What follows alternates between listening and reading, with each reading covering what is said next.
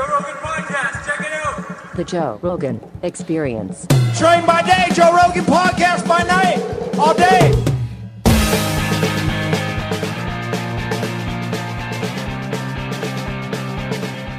And here we are, ladies and gentlemen, one more time, live, kicking it. Never worry whether or not we're going to run out of shit to talk about. I don't ever want you to worry about that. Before we had this conversation, Aubrey's like, we still have shit to talk about? Dude, we're always going to have shit to talk about. The world is a crazy fucking place filled with madness. Indeed. It's never going to change. And there's always shit to talk about. That's the most beautiful thing about having a podcast. It's like being a dirt miner. You know? There's fucking dirt everywhere, man. You can't go wrong. There's always something to talk about. And Jamie, you sent me something over this weekend that was about the drug czar getting fucked over or getting fucked off at. Yeah, it happened this week, actually. I think it was Tuesday. Quite a few congressmen got their chance to take their shot at him, I suppose. And this is the drug czar under the Obama administration. Being called a czar is kind of douchey. Gross. Anyways, right? What are you, Russian? Why are you just drug czar? That's a fucking stupid title. Do you think Putin makes his hookers call him czar? He probably has some American name. You call me president of the United States. Suck my cock. I am president. They all want to be president of the United States. Yeah, all those gangsters that are running those, they know Russia's a mess. They don't want to run that thing. They wish they'd be fucking running America, flying over New York City and fucking saluting people. But no, trapped in that frozen wasteland with a few good cities. He's got some Stars and Stripes boxer briefs that he pulls off. I bet he does. Yeah, I bet he does. But he's a secret wannabe American. So what did they say to this fucking czar? This is Rep. Cohen. I'm not quite sure the czar gets his chance to talk back to this guy. This went on for like an hour and a half. Like I said, quite a few guys got their chance at him. We talk about low-hanging fruit. Yeah, well, shitting on the drug czar. I mean, if has there ever been any sort of a company, any sort of an office that has had less success than the people that look for the war on drugs? The abolitionists banning alcohol in the 20s. They That's didn't do right? very good. Yeah. Well, that's even like less because they abandoned that one. They gave up. Fuck it. We tap out. The war on drugs is like a dude that just keeps getting his ass kicked. Just getting up, keep getting his ass kicked. You're not even close to winning this fight. There's no way you're going to win this fight. Like the idea of a war on drugs and being run by a czar. Holy schmo. What a terrible job you guys have done. Like, out of all the things we think about, the great thing, like the Department of Transportation, whoever has done the highway systems. Mm-hmm. I mean, it's amazing. You can drive from California to New York City. You could do it in 4 days. Anybody can do it. You could drive all the way up to Canada. You could drive down to Florida. I mean, you could literally make your way across the entire country, visit every state by car. I mean, that had to be worked out. Slowly but surely, we had to pave roads. We had to chop down trees, blow holes through mountains. That was awesome. They did an amazing job. I mean, people that want to complain about the highway system, dude, you make your own highway. Let's see what you would do. Yeah, it's not perfect. It's made by humans. Nothing we do is perfect. Yeah, but then the drug czar, it's like creating a highway where only people crash. Yeah. That's it. It's just only crashes. It all fucking falls apart. It's just bridges fall down. You run straight into mountains where there's supposed to be tunnels. Sometimes it's concrete. Sometimes it's paper over sinkholes. We don't tell you. Yeah. Yeah, I mean, they're total abject failures. Mm-hmm. There's never been like a department that has failed more. Like across even the fucking immigration, they stopped some of that shit. Yeah. They fucking have, everybody knows about those Border Patrol guys. They have to run across the border if they want to make it into America. There's a lot of work in crossing from Mexico into America. It's not a done deal. Mm-hmm. But the war on drugs, get the fuck out of here. The amount of damage you've done to drugs is absolutely zero. Yeah.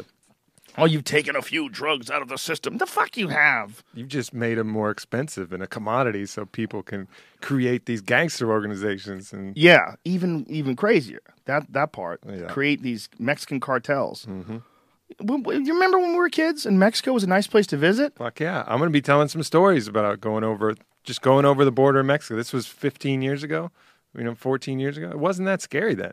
Me and Eddie Bravo went to spring break in Mexico at Cancun.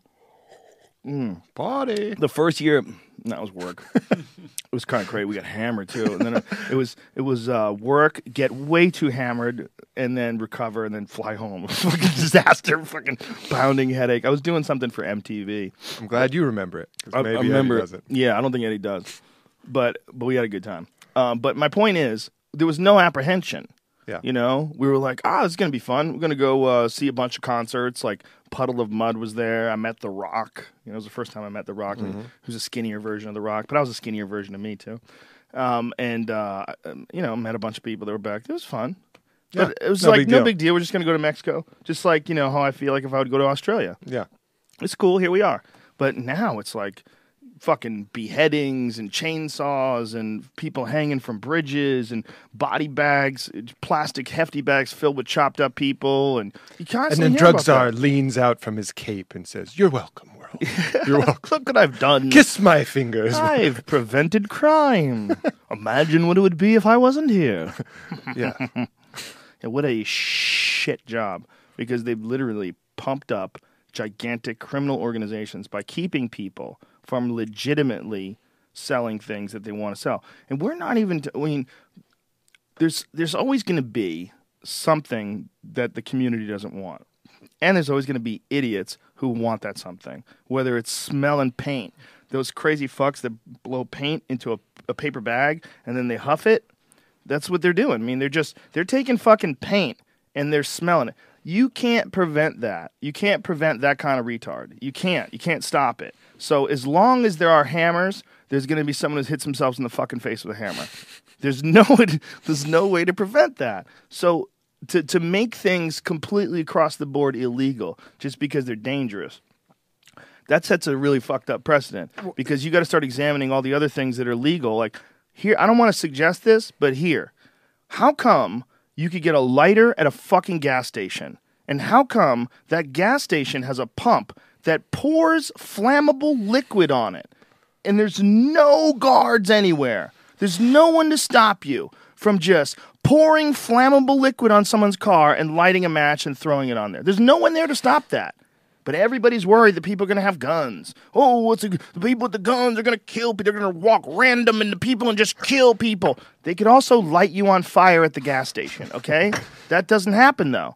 We can't stop people from selling saws at fucking Home Depot because someone runs out and just runs into the mall and just starts sawing at people. We can't. And the other argument was, well, a gun is a more effective tool. That's true.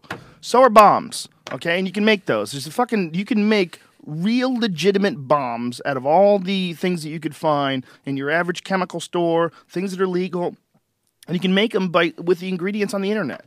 It's out there. But then you take this back to drugs, and let's say it's not actually, most of these drugs are not anything like taking a hammer and hitting yourself in the head. It's actually, as we've all seen, and we'll talk about, I'm sure, on this one, as we always do, myriad benefits from all of these different drugs. And not only that, so let's say it was like a hammer. Let's say it was punching yourself in the head with a hammer. Well, the punishment for doing that, to prevent you from doing that, is to throw you in a box with crazy criminals and completely dehumanize you, where you may or may not get raped. Who knows? I watch a lot of Oz. It looks like it sucks in there, but there's no possible way that isn't worse than what you're doing to yourself when you're taking some drugs in your house. Yeah, they're not trying to help you. They're No. just punishing you and making it scary for everybody else. And by the way, I'm not against gun regulations at all. I should just be real clear about that. I'm also not against drug regulations. I think it shouldn't be easy to go to a doctor and just get OxyContins. I think there's a reason why. And by the way, whoever sent me some information about that, apparently since we had that podcast with the people from Vanguard, who did the OxyContin Express, that documentary, apparently Florida has tightened down their drug laws substantially because of that. Because that documentary exposed how fucking insane that whole OxyContin Express is that goes from Florida to the northern states. It's just a pipeline of OxyContin and the massive amount of people that have prescriptions for it.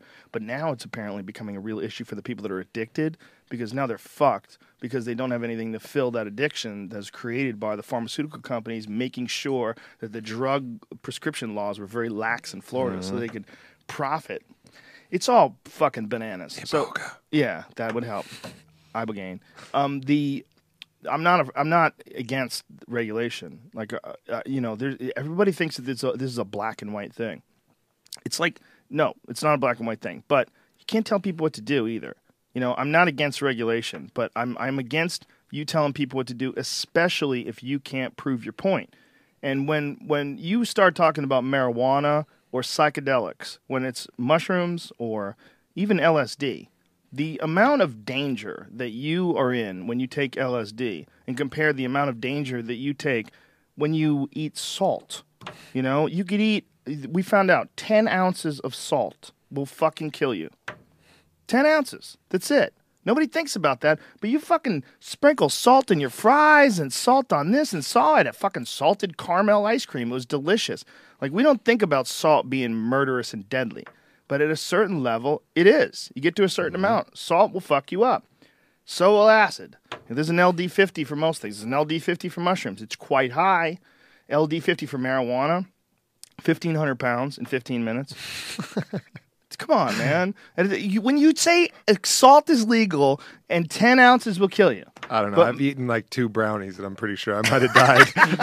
I think that's bullshit there. I've been there when I'm like, I'm going to be the number 1 guy. I'm going to be the first guy to die. I'm going to fuck up the whole cause. Well, you know what does die, though, is your ego. That's why you feel like that. People don't understand what a deep psychedelic experience eating weed is. It's insanely psychedelic, and really, especially if you can do it with an isolation tank. Eating the weed and getting it to the tank is like a fucking cyclone, a vortex that takes you to the center of the universe and destroys you. Just highlights everything that you don't like about everything you've ever said, brings up shit that you said a decade ago, and it's like, what about this? Have you cleaned that up yet? What about that? Do you remember this? This should make you feel bad. Like Bob Marley said, it's the mirror that reveals you to yourself. It really does. People don't like that, but you should. Mm-hmm. I talked to somebody yesterday, and the only drug he'd ever done was one time he smoked weed and he liked it. He's like, oh, that was awesome. So he made a bunch of brownies, and they didn't really know what they were doing, and he just ate a bunch of them, right?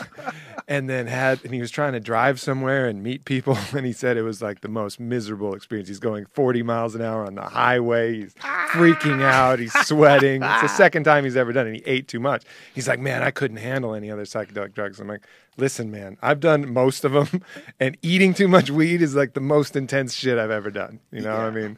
From all over the world. That'll fucking get you somewhere. Yeah. And you'll have to deal with it. I felt much better after every DMT trip. Every DMT trip I've had has freaked me out.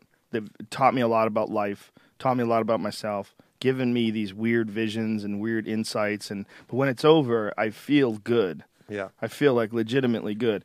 When I feel like I get raped when I do too much weed. Like I just get mounted by a demon and have my face fucked. Just claws in my brain and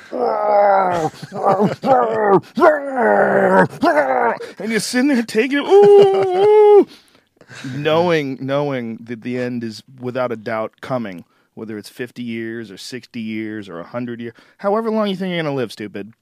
It's coming and no one knows what's next. And your whole life has been running on this momentum of madness.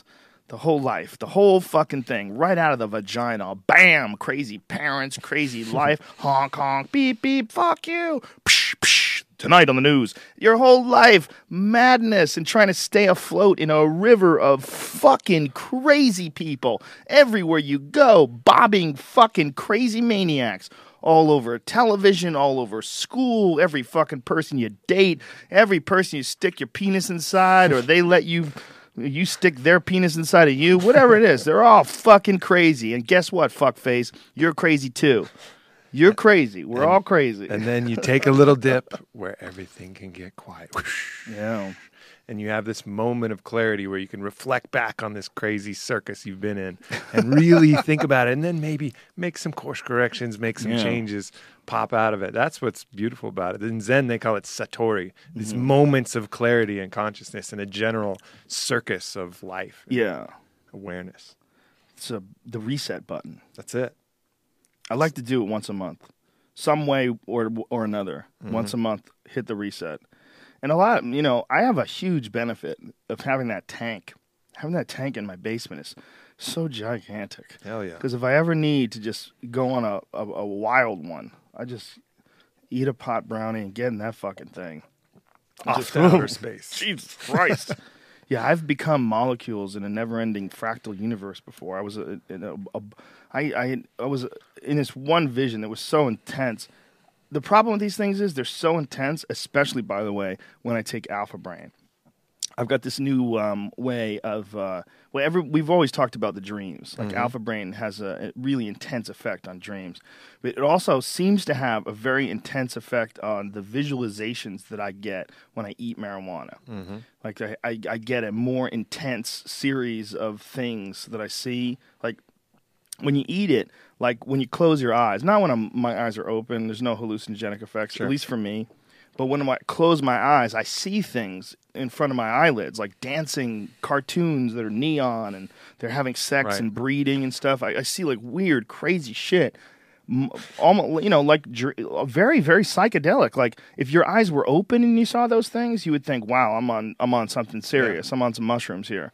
But having your eyes closed and just envisioning these things like as a dream, somehow or another they become less preposterous or less crazy. But it's very intensely hallucinogenic, and more so, it seems, when I take Alpha Brain. So the eating of the pot, which is intensely hallucinogenic. I mean, I've had wild experiences eating it and just being on a plane and closing my eyes on a plane and seeing just nutty fucking light shows in front of my eyelids. But inside the tank, it's on just cranks it up to 10. Just find some new gear that you didn't know existed.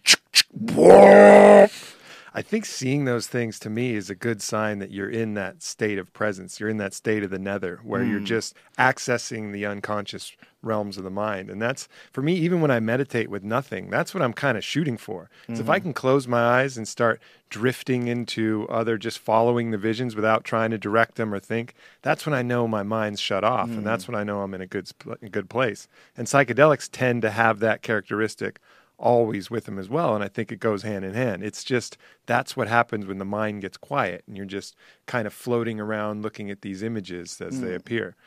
Yeah, there's a thing that you do when you're in a normal state of consciousness where you're sort of almost controlling and defining your reality by your ability to see things clearly. You know where they are, you know distances, you've got everything locked down.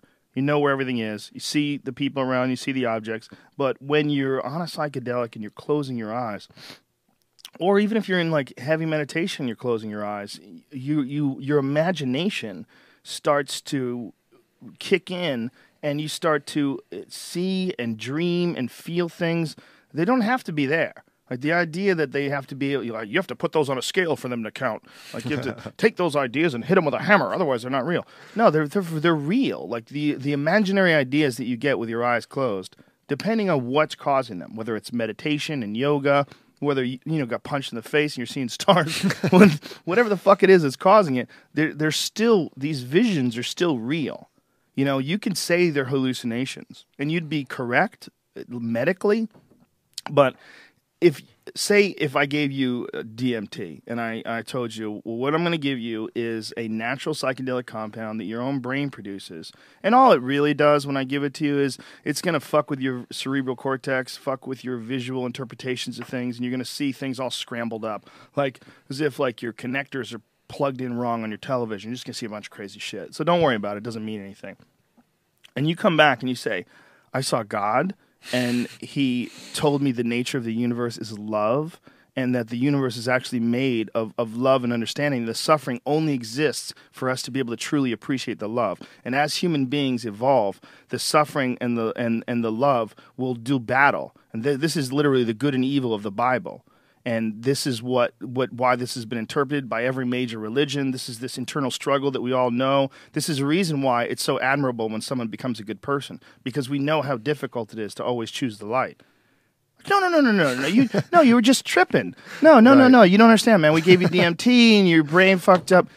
Now, if I gave you another pill and I said, this is a pill that was brought to us by angels, and it came in this beautiful crystal box, and it's directly from God himself, and it's a door. It's a door to God's kingdom, and you're going to get to talk to him and hang out with him for 15 minutes. You want to do it? You'd be like, oh my God, it's from God. Yes, it's Fuck from yeah. God. It's from God. It has the pill has a cross on it. Just take it. So you take it, you go direct, and you have the exact same experience that I described. The exact same experience as the experience where the guy told you, oh, your cerebral cortex is confused and you're just seeing shit that's not there and your imagination creates God.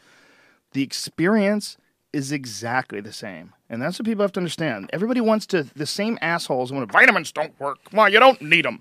You know, maybe, shut up. That's not what the fuck is going on. This is the exact same reason why this need to dispel any notions that you're having a spiritual experience and to sort of minimize those experiences. But it's the same experience. And if you benefit from that experience to the same extent as you would benefit from a real visit with angels, then it's just as good, dummy.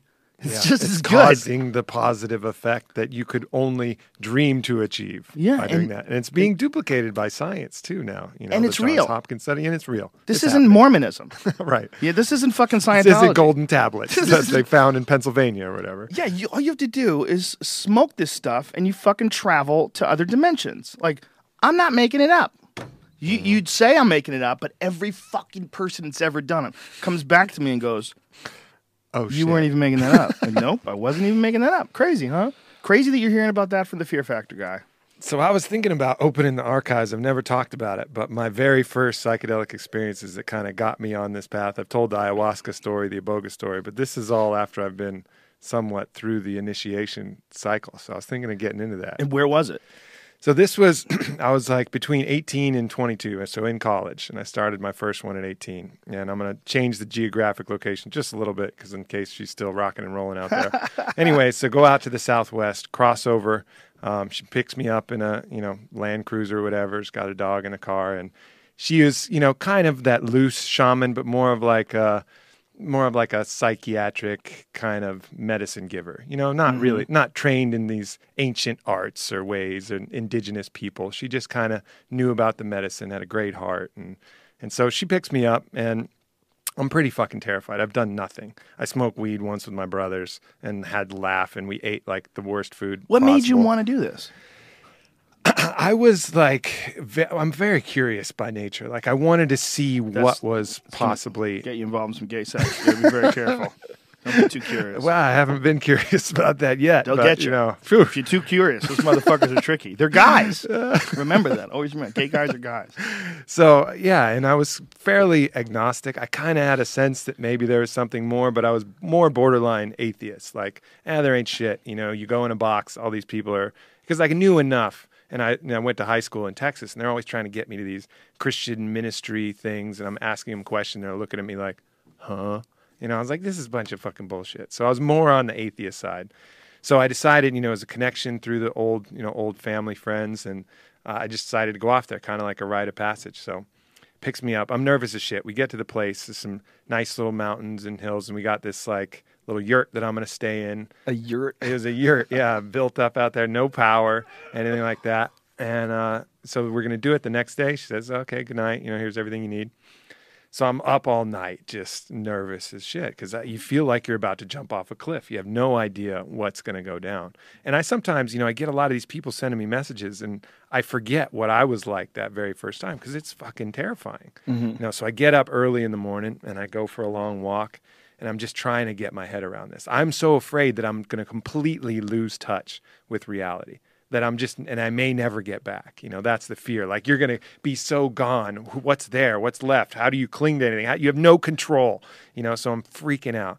So on my way back from the hike, I kind of get my head in a good place, and I pick up this rock, and it's rather flat, and I still have it to this day.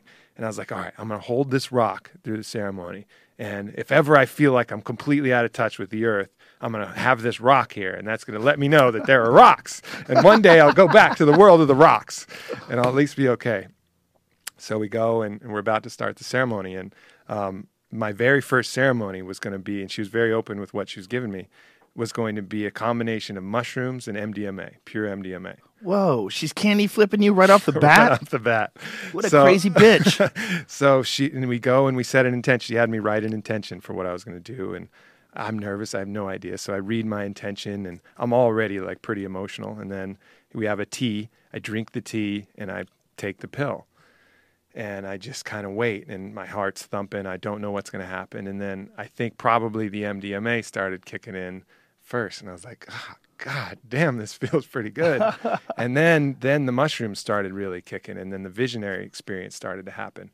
And I remember one of my first visions, I was walking through like a field of grass, and I was just feeling my hands move through the grass. Like I was pushing right through the grass.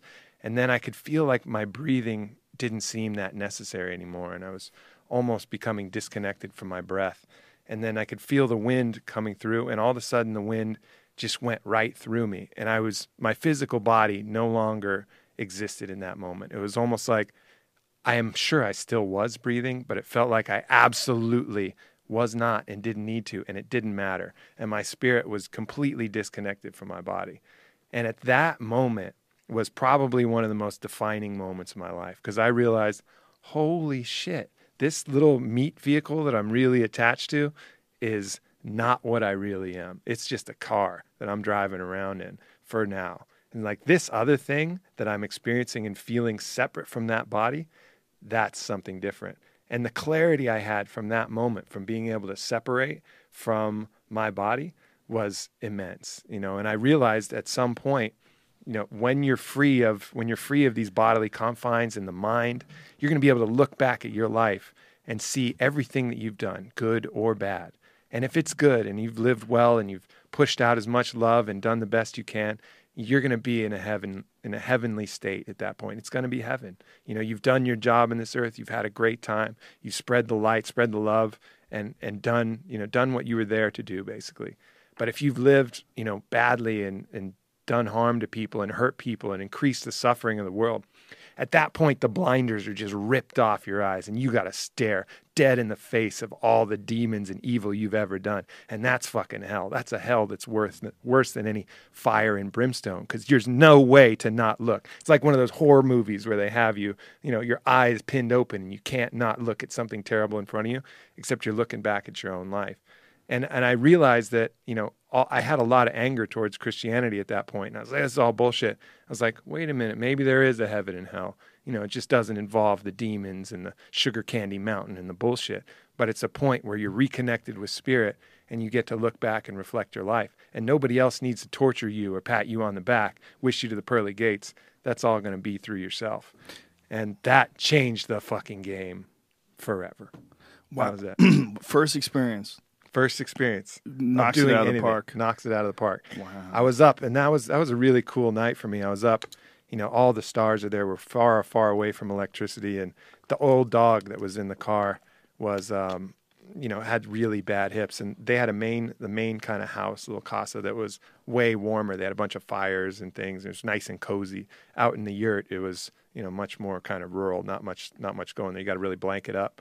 And I was pretty vulnerable at that point. I was out of my body or whatever, and the coyotes start coming in at the night. And I remember the old dog just stayed right outside my door. Never spent the night outside because it's an old arthritic dog, and just stayed out there awake all night with me, as I was kind of going through this stuff. And it was just kind of a cool kinship I felt. Probably one of the first times I felt like a real kinship with another species, like a different animal. That you were high as fuck. You were clinging to reality. You had a rock and a dog. Those are your two best friends. That was it, man. And I was just on a fucking mission. And so I went back to her and did the same thing, meet her in the airport, go drive across the border, and then go do these journeys. I did several different other, interesting things from that point. I snuffed 5-MeO DMT, which was a fucking wild experience. Snuffed it down in Mexico? Yep. Snuffed it. So they created, I think it was a snuff from the bufotoxin in some kind of traditional way. I'm hoping they harvested it, friendly from the frog or whatever. Mm-hmm. But they created a snuff, and, pretty much it was this like caterpillar looking amount of powder. It was like ruddy brown. And this was my second journey, second time down to see her. And I guess I had some kind of straw or something I was snorting. It wasn't a rolled up hundo, but it was like some kind of straw or old kind of seed tube. And so I snuffed it, and that was my first DMT experience. But of course, as you know, 5-MeO DMT is a much different animal. It's even stronger. Yeah. it was a really incredibly personal experience. So in that experience, I went back and relived. I had a great childhood. I have no complaints, but my dad had a pretty savage temper, and it would just build up, and he would get really intimidating and start yelling at me. And I guess I'd built up some issues about that, as probably most kids would. I was pretty young when this would happen. And it fucking put me right back in the room with one of these most intense experiences. And I was reliving it. And my dad was in the same place, just yelling at me, like, blah, blah, blah. And all of a sudden, I, as that little kid, became the man that I was. I was 19, 20. And I was like, you're going to fucking yell at me like that now?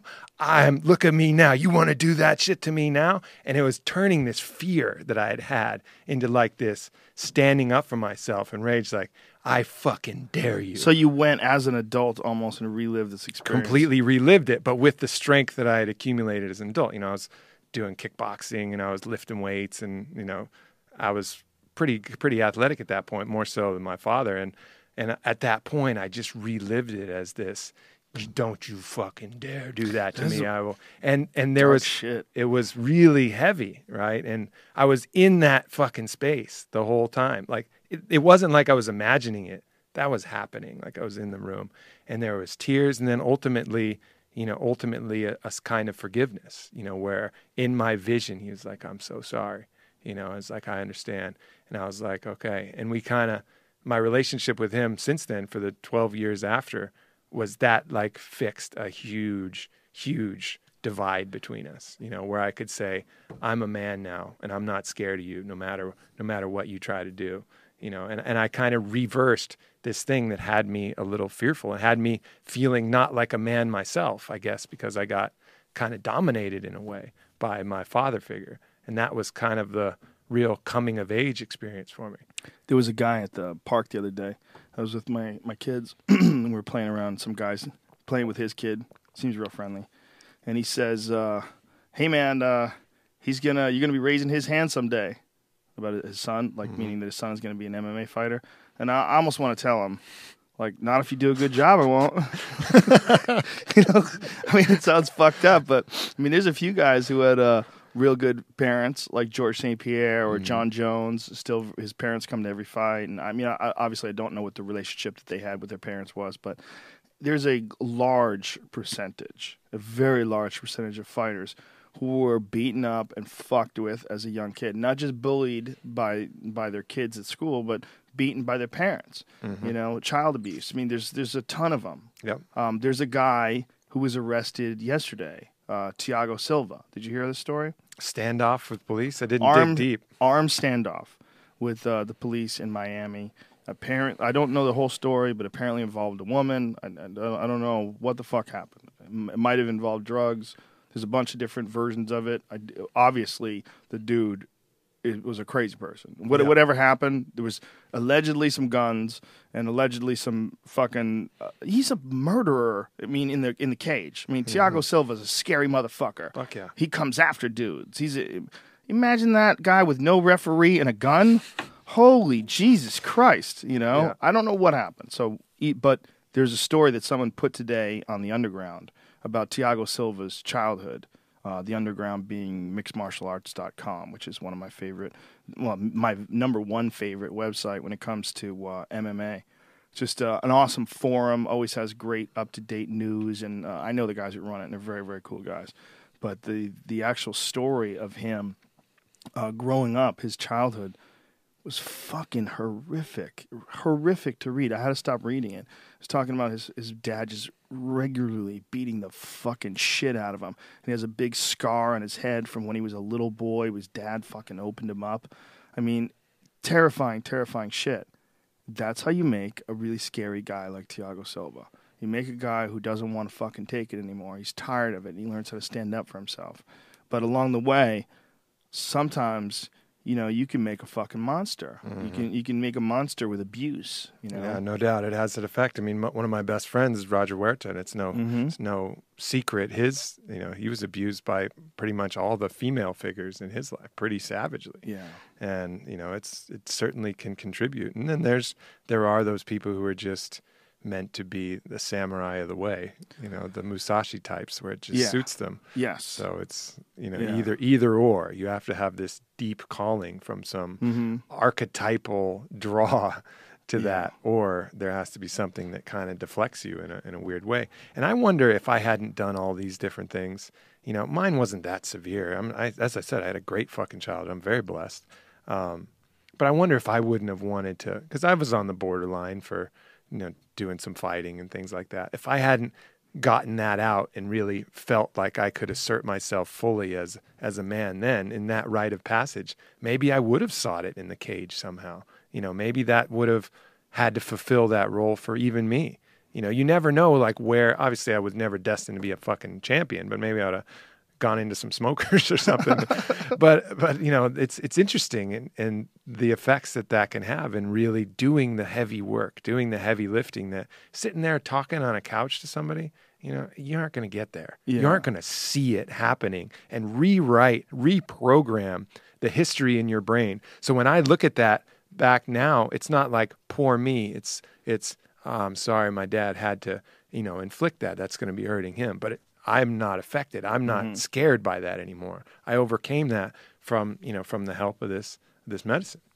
Yeah, the feelings that I had when I was in high school was the big one was I moved around a lot, and when I was in high school, I didn't really get picked on. I went to a really good school. It's a nice place. I mean, everybody gets bullied a little bit. You get fucked with by people a little bit, but my zest for fighting was almost all entirely based on my childhood. It was based on trying to overcome any feelings of weakness or vulnerability that I had when I was younger. So as I got less and less vulnerable, as my desire to fight got less and less too. It was really fascinating to especially experience in retrospect and look back on it.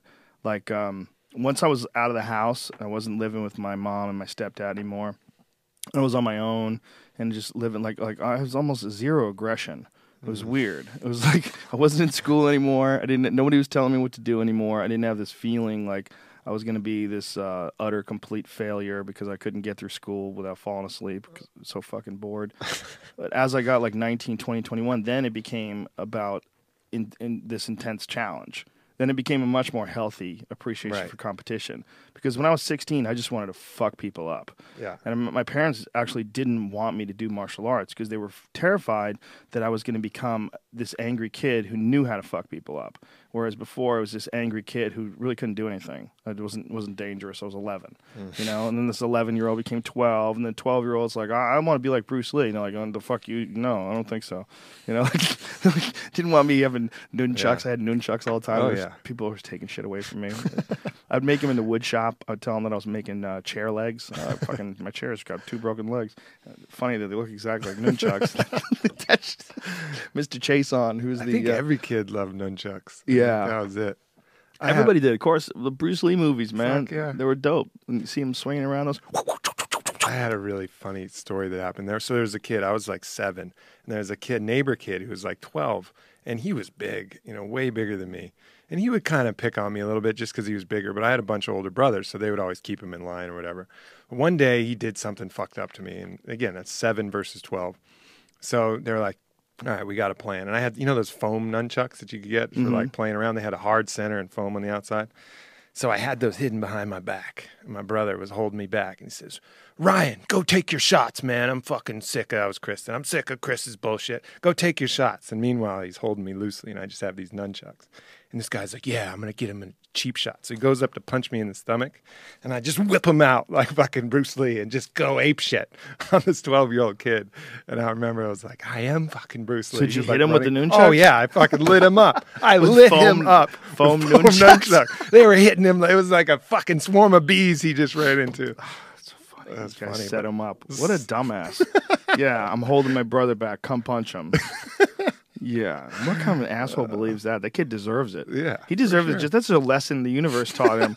What are you, fucking stupid? He's not going to hold his brother and let you punch him. You silly bitch. Yeah, there's Bruce Lee with the nunchucks in that video. Look at that. He was fucking people up with nunchucks. Bruce Lee was the inventor of the retard wagon train. It's like one guy stands in the center and they all take turns.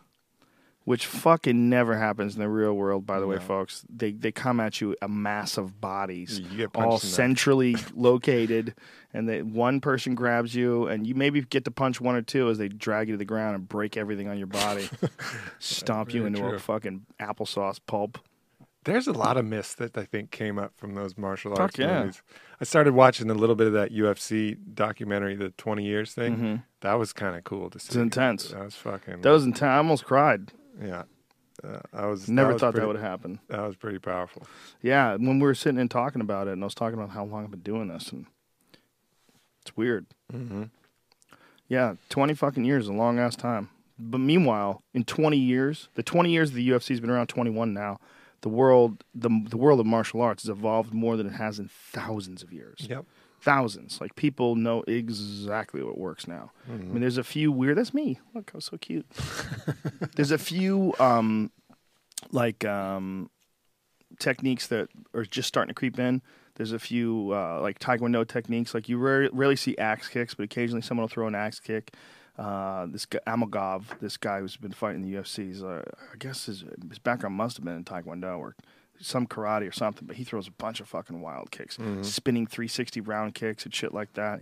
He knocked a guy out with a 360 wheel kick once in a fight. It just What makes those viable, it seems to me, is you have to be good enough at everything else before you can attempt that. You know, if you just come in there and that's what you got in your toolkit, you're gonna get taken down. Yeah, you're gonna get drug into fucking bad places. You got to have a good ground game, and you got to have a good takedown defense. Yeah. If you don't have a good takedown defense, you got to have a good guard. It's one of Donald Cerrone's so good. Cerrone's like an expert kicker, but he also has a wicked guard. Like, if you take him down, like, he fucked Evan Dunham up when they went to the ground. He caught him in a triangle and just locked it up tight. Yeah. His triangle's nasty, and he likes fighting. You know, that's another good component to Donald Cerrone. That head kick knockout where he kicked that guy in the neck. Oh my God, it was Ouch. beautiful. It was beautiful. The shin to the neck. Yeah, Adriano Martins. He fucking caught him shin to the neck, Ernesto Hu style. Yeah. You just shut off, man. Your No. shit just shuts off. Yeah, that's what he did. It was beautiful. That shin to the neck, man, it's one of my favorite all-time techniques. Maurice Smith, who's a good buddy of mine, he landed. That was like one of the first head kicks in MMA. He landed on Conan Silveira back in Extreme Fighting. I'm pretty sure he shinned him in the neck. But that shin to the neck technique, man, it's a crazy thing that happens. Your shit just shuts off. Game over. Yeah, that nerve just gets fucking blasted. Here's Cerrone and Martins. This dude fucked up. Look at that. I mean, that is just picture perfect. That is exactly how the technique is supposed to be thrown and exactly how it's supposed to land and exactly what happens when you get hit like that. You just, And night. Donald was cool too about that when he didn't try to throw another one. He knew it. Yeah, he could have easily uncorked that punch. He's very aware. Well, he's so aware also because he fights so often. I mean, he fought 4 times last year. And, you know, when you fight that much, you're much more present.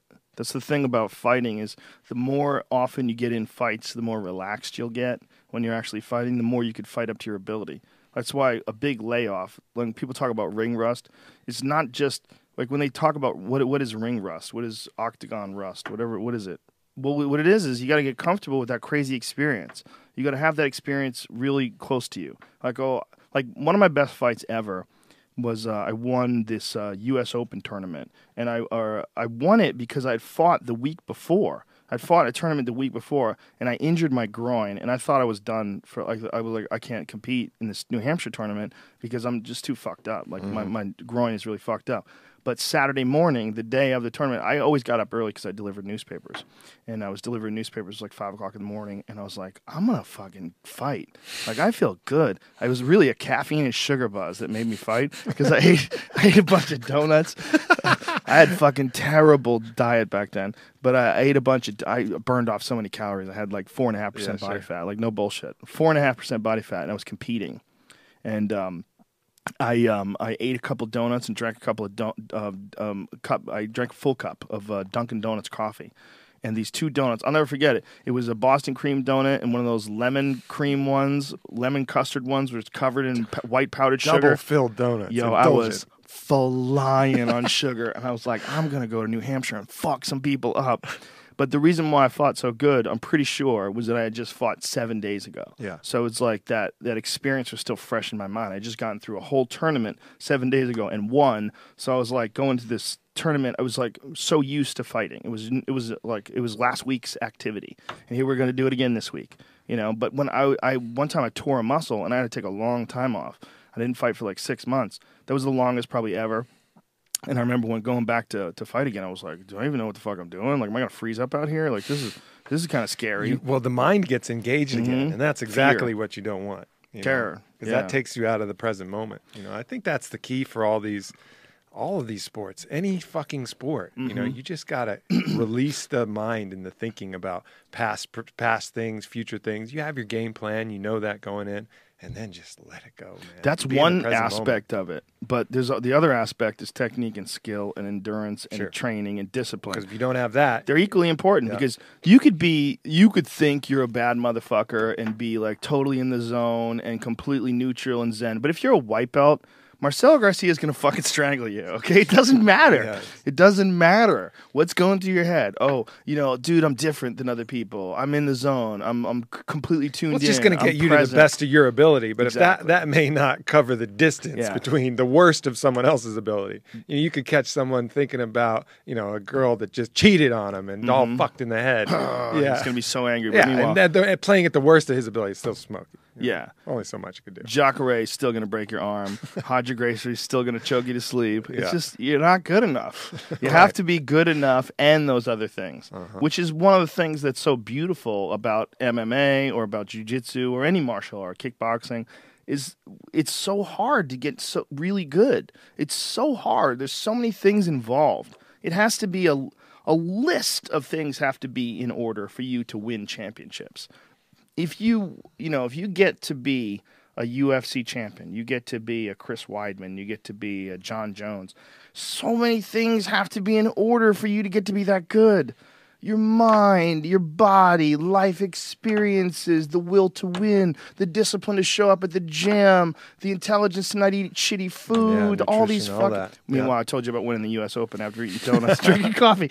I was young. I was 19 or 20. You get away with a lot when you're not really young.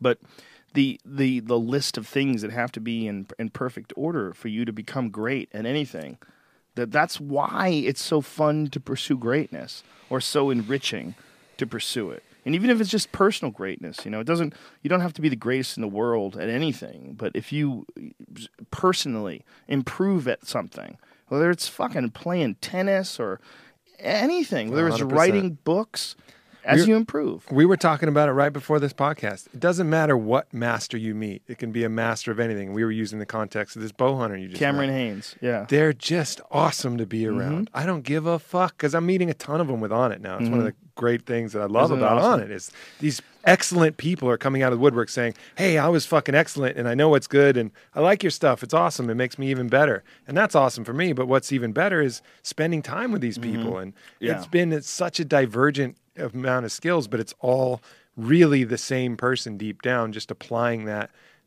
methodology, as your favorite quote is, know the way broadly and you'll see it in all things. It doesn't matter what your art is, but it gets you to a place where you're a fucking cool person to hang around with. Yeah, all those dudes are the same guy. They're the same guy in different forms, the same girl, the same woman in different forms. It's people that figure out how to get through this crazy maze of life and come out with something, and they're real. The real masters. There's a real confidence to them. There's something to them. There's this present energy. They're not bullshitting you. They're just there.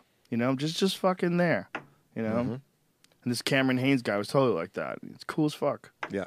Yeah, you've gone to the edge of your own darkness because you have to. You have to go past that to be really excellent because you have to work your way through it and you have that constant resistance.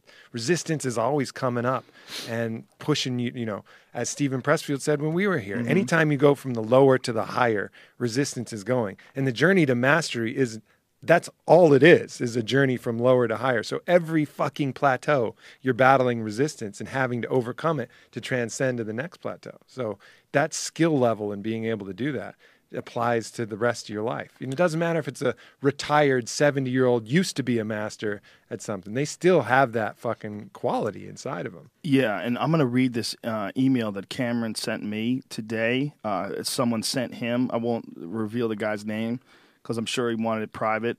But he said that watching you in the Joe Rogan Experience, you're an inspiration. Seeing your approach and philosophy checks off so many boxes with me. Seeing someone work hard at something meaningful to them is wonderful. Even if I never hunt, the idea that I can say, you know what, I want to push this area of my life to the next level. Can I be in better shape for this or better mental condition? And that this doesn't have to apply to things like winning the Olympic gold, but just to be better at surfing or hunting, juggling, it doesn't matter. And he said, "Thanks, man." That's a beautiful email. Yeah, he got that inspiration. He got that charge. Yep. And that's what I was saying to Cameron on the podcast yesterday, is that I got that from him. I got that from watching his videos.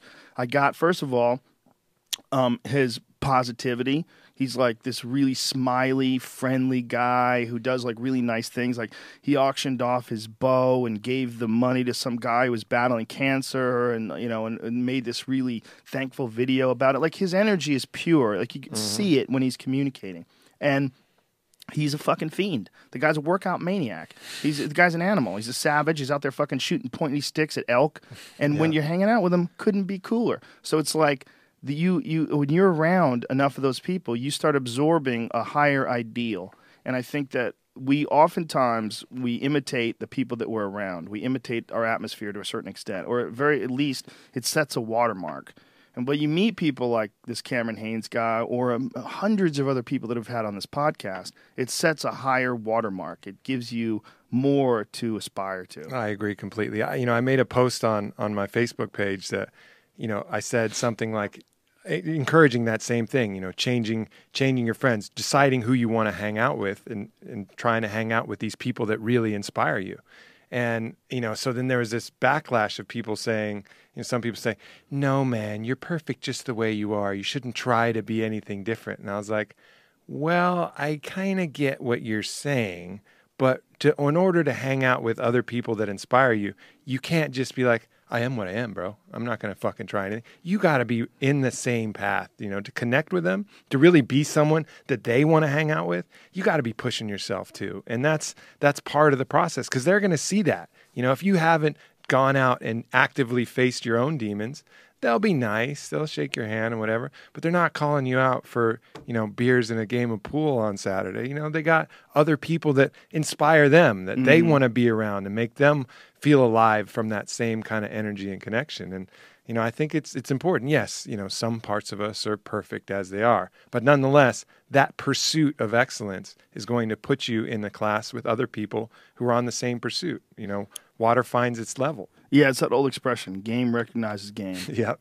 That's it. It does. People who are real, and I don't like using that expression, people who are real, because there's so many fucking abuses of that word real. Right. Keeping it real. I'm out there keeping it real. But those people that are present, people that are legitimately who they are projecting, they're not putting on an act. When you meet someone who is putting on an act, God, it's glaring. It's a sore thumb. It's just throb, throb, throb. Just douchiness and grossness. And get me away from this fucking idiot. And just catching a little lie here and there. Catching a little, just a little exaggeration, a little distortion, a little something. That shit is bad for you. It's bad for you to be around. You can catch that just like you can catch a cold. You can catch distortion, lower your standards. It'll slowly chip away. If you lived in prison and you were surrounded by liars and thieves and murderers, like you were in the worst prison ever, everyone was guilty, no one was set up, no one had a bad childhood, just cunts, just the prison, the cunt penitentiary. Your idea of what human beings are would drop. Well, it happens to cops all the time. Yes. Cops are dealing with the worst of humanity on a regular basis. So they sometimes suspect, and I say this because my stepdad was on the SWAT team and he was a cop. My dad was a cop. And so they see the worst in people so often that it taints, their glasses are a little ruddy black, I mean, they're seeing the worst in everybody just because that's what they're conditioned to do. Yeah, they also have some of the best sense of humor. I have some friends that are cops. Cops yeah. that I know from martial arts or whatever. And there was this dark sense of humor, man, because they just see, we showed up and this lady's head was in the middle of the road, and Yeah. oh Jesus Christ. What else do you do? But you have to be able to blow off that energy and laugh and Yeah, and then keep it light. be really weird about it because. When you see something like a horrible car accident, and you see them every day over and over again, and then you get in your car. Okay, here we go. I'm going to enter into this thing that also, I saw what happens when everything goes wrong earlier today, but now I'm just going to go about my. They see it every day. Most likely, most days they're going to see something fucked up, especially if you're in LA. If you're a cop in LA, Jesus Christ, what the fuck do those guys see every day? That's why I kind of, from the cops that I've interacted with, the more heavy shit that goes on in the neighborhood, usually the cooler the cop is when they pull you More over humble. for something stupid, It's like the cop, if you get caught in a really neighborhood where not shit happens and you're going 5 miles over the speed limit, they'll be a dick a lot of time. If you're in a place where they're checking on murders and risking their life and whatever, they'll be like, oh, cool, you turn the dome light on and you're giving me your stuff. All right, cool, man. Just slow it down. Just got to keep it safe out here. And they'll let you off, whereas the other cops are just like, oh, look at you, because their fucking calibration is off. Obviously, a generalization, but I tend to see that. Yeah, it's hard to be a cop, man. It really is. And people get mad at me on this podcast for defending cops. I had a cop fucking shoot my dog. They were looking for weed. I know I've heard those stories. I've seen the videos. I know there's cops that are cunts. It happens. There's definitely cops that are cunts. But I just think overall, it's an insanely hard job that gets zero reward, and it builds up a resentment. And human beings don't like being resented. They don't like that feeling of resentment. They don't like resenting people. They don't like the animosity. They just don't. We're not designed to absorb animosity well.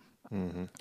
And, that animosity that cops receive. And when every good person generally looks at you and says, oh, fuck, the fucking cops are here, because you're always just buzzkilling whatever they're doing.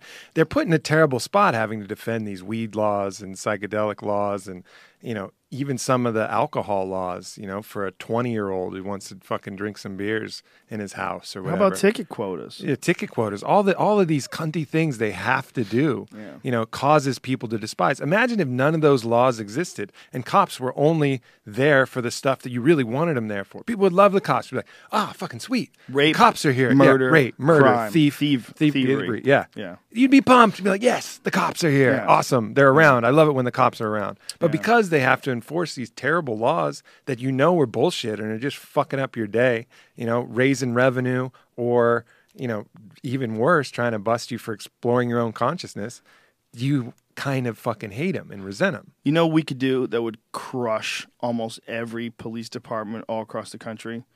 Everybody just drive the speed limit and obey all traffic laws. It would destroy them because they're so used to pulling in X amount of money per month that if we could go just a few months of no traffic stops ever, people literally they would just start false flagging people. Yeah. They would have to. They would go after you and they would set up a fake crime and then arrest you for it. Sort of like the war on drugs. Sort of like, the DEA would do. I mean, what would they do if everybody stopped selling weed? They would find retards and talk them into selling them weed and then arrest them. That's what they would do. If everybody just totally stopped selling weed, would the DEA go out of business? The fuck it would. If all these Mexican drug cartels said, listen, man, we did some ayahuasca and we've got a different point of view and, man, it's not cool to harm people. So, look, we made a lot of money. We're good. We're done. We're just getting out of the business. We're not selling any more weed. And then everyone in America said, you know what, man, grow your own weed. I'm not selling any weed. That's it. We're done. If there's no one else to bust, no one's selling weed, there's no one to bust, what would they do? They would set people up, man. They would keep their job. An organism would preserve its identity and it would preserve its life. It would preserve its existence. And the only way to preserve your existence, you got to arrest motherfuckers. Yep. If we didn't have any traffic violations at all for a few months, it would bankrupt most police departments. Isn't that insane? Like, they're dependent on crime. At least this petty And these- crime of parking Sure. and speeding and not stopping at stoplights. And these private prisons would start to crumble if, you took away all of the inmates who were there for these drug charges, So Yeah. And that was a good point. There's a documentary, The House I Live In, Mm-hmm. and they make a great case for that, how all these private prison systems need to throw these people in prison at these overwhelmingly high levels compared to the rest of the world.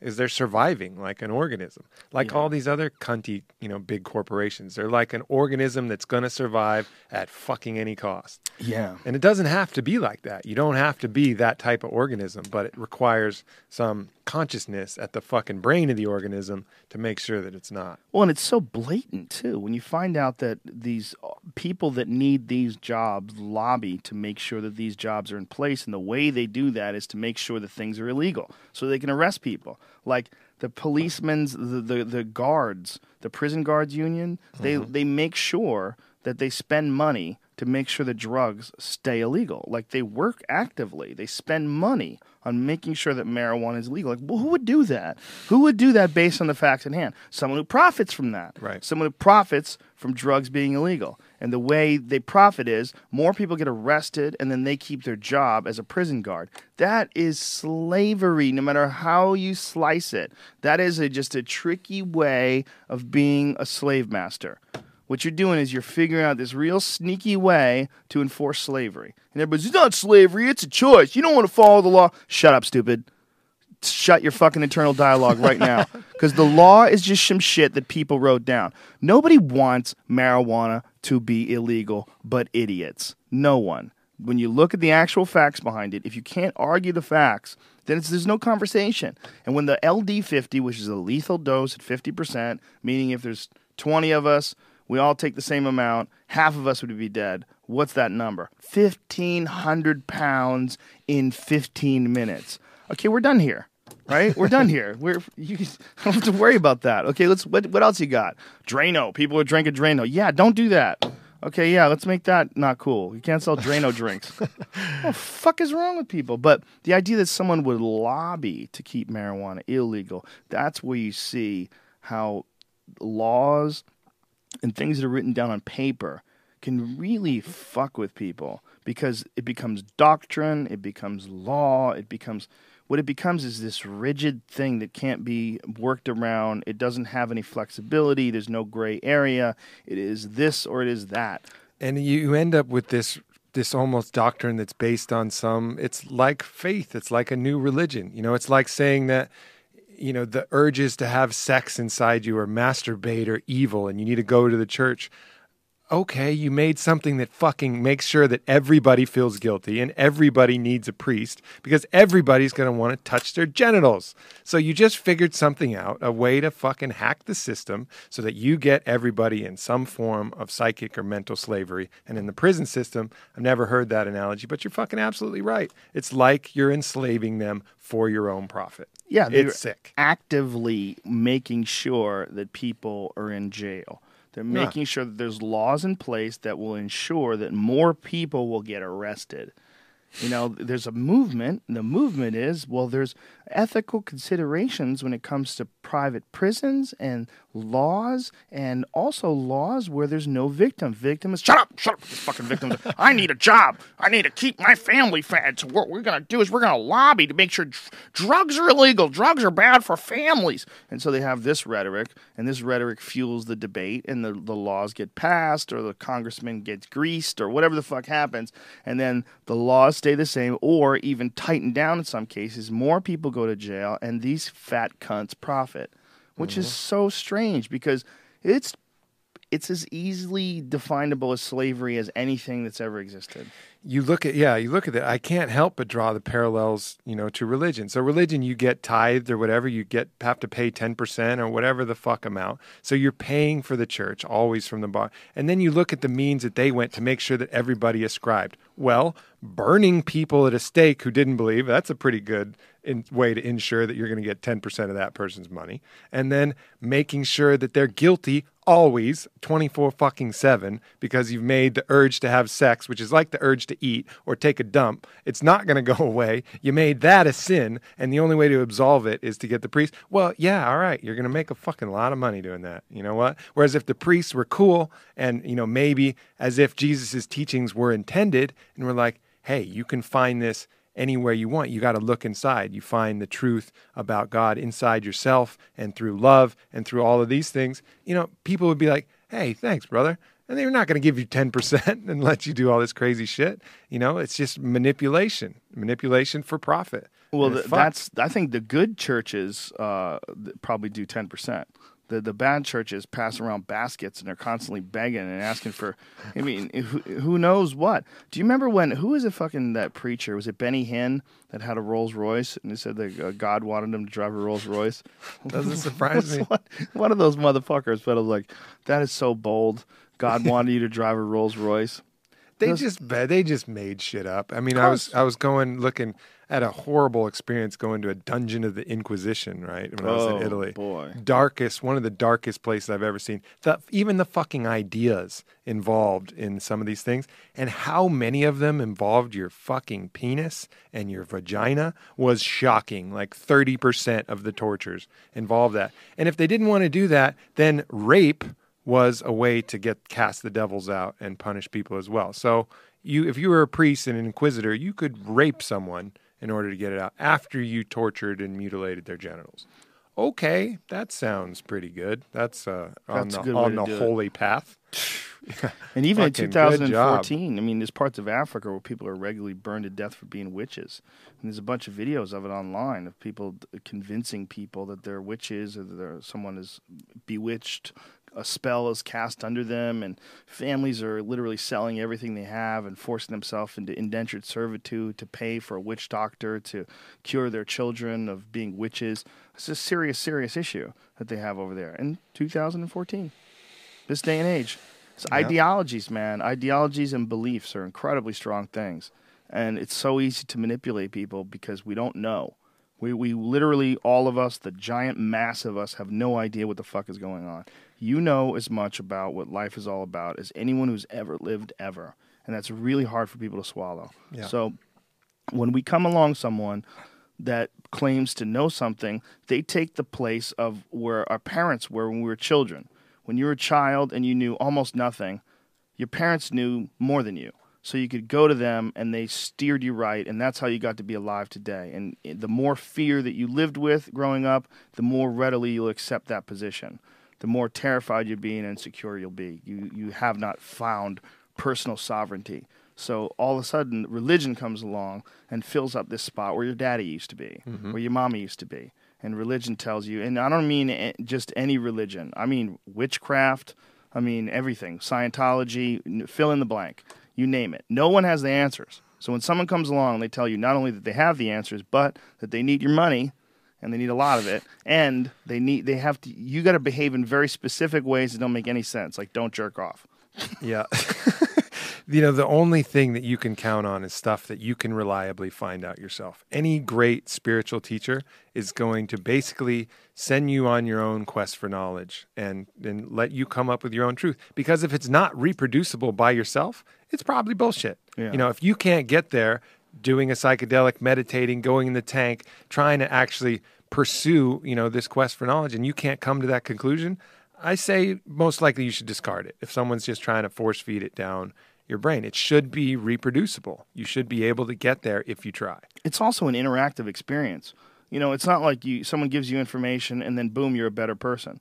No, you have to be like on a quest to be a better person. Mm-hmm. Someone has to say something that resonates with you. You have to be able to internalize what they're saying. You have to be able to analyze what they're saying. You have to be able to absorb what they're saying. You have to think about your own life in a lot of ways. You got to do a lot of work. It's not as simple as someone tells you what's up and then you know.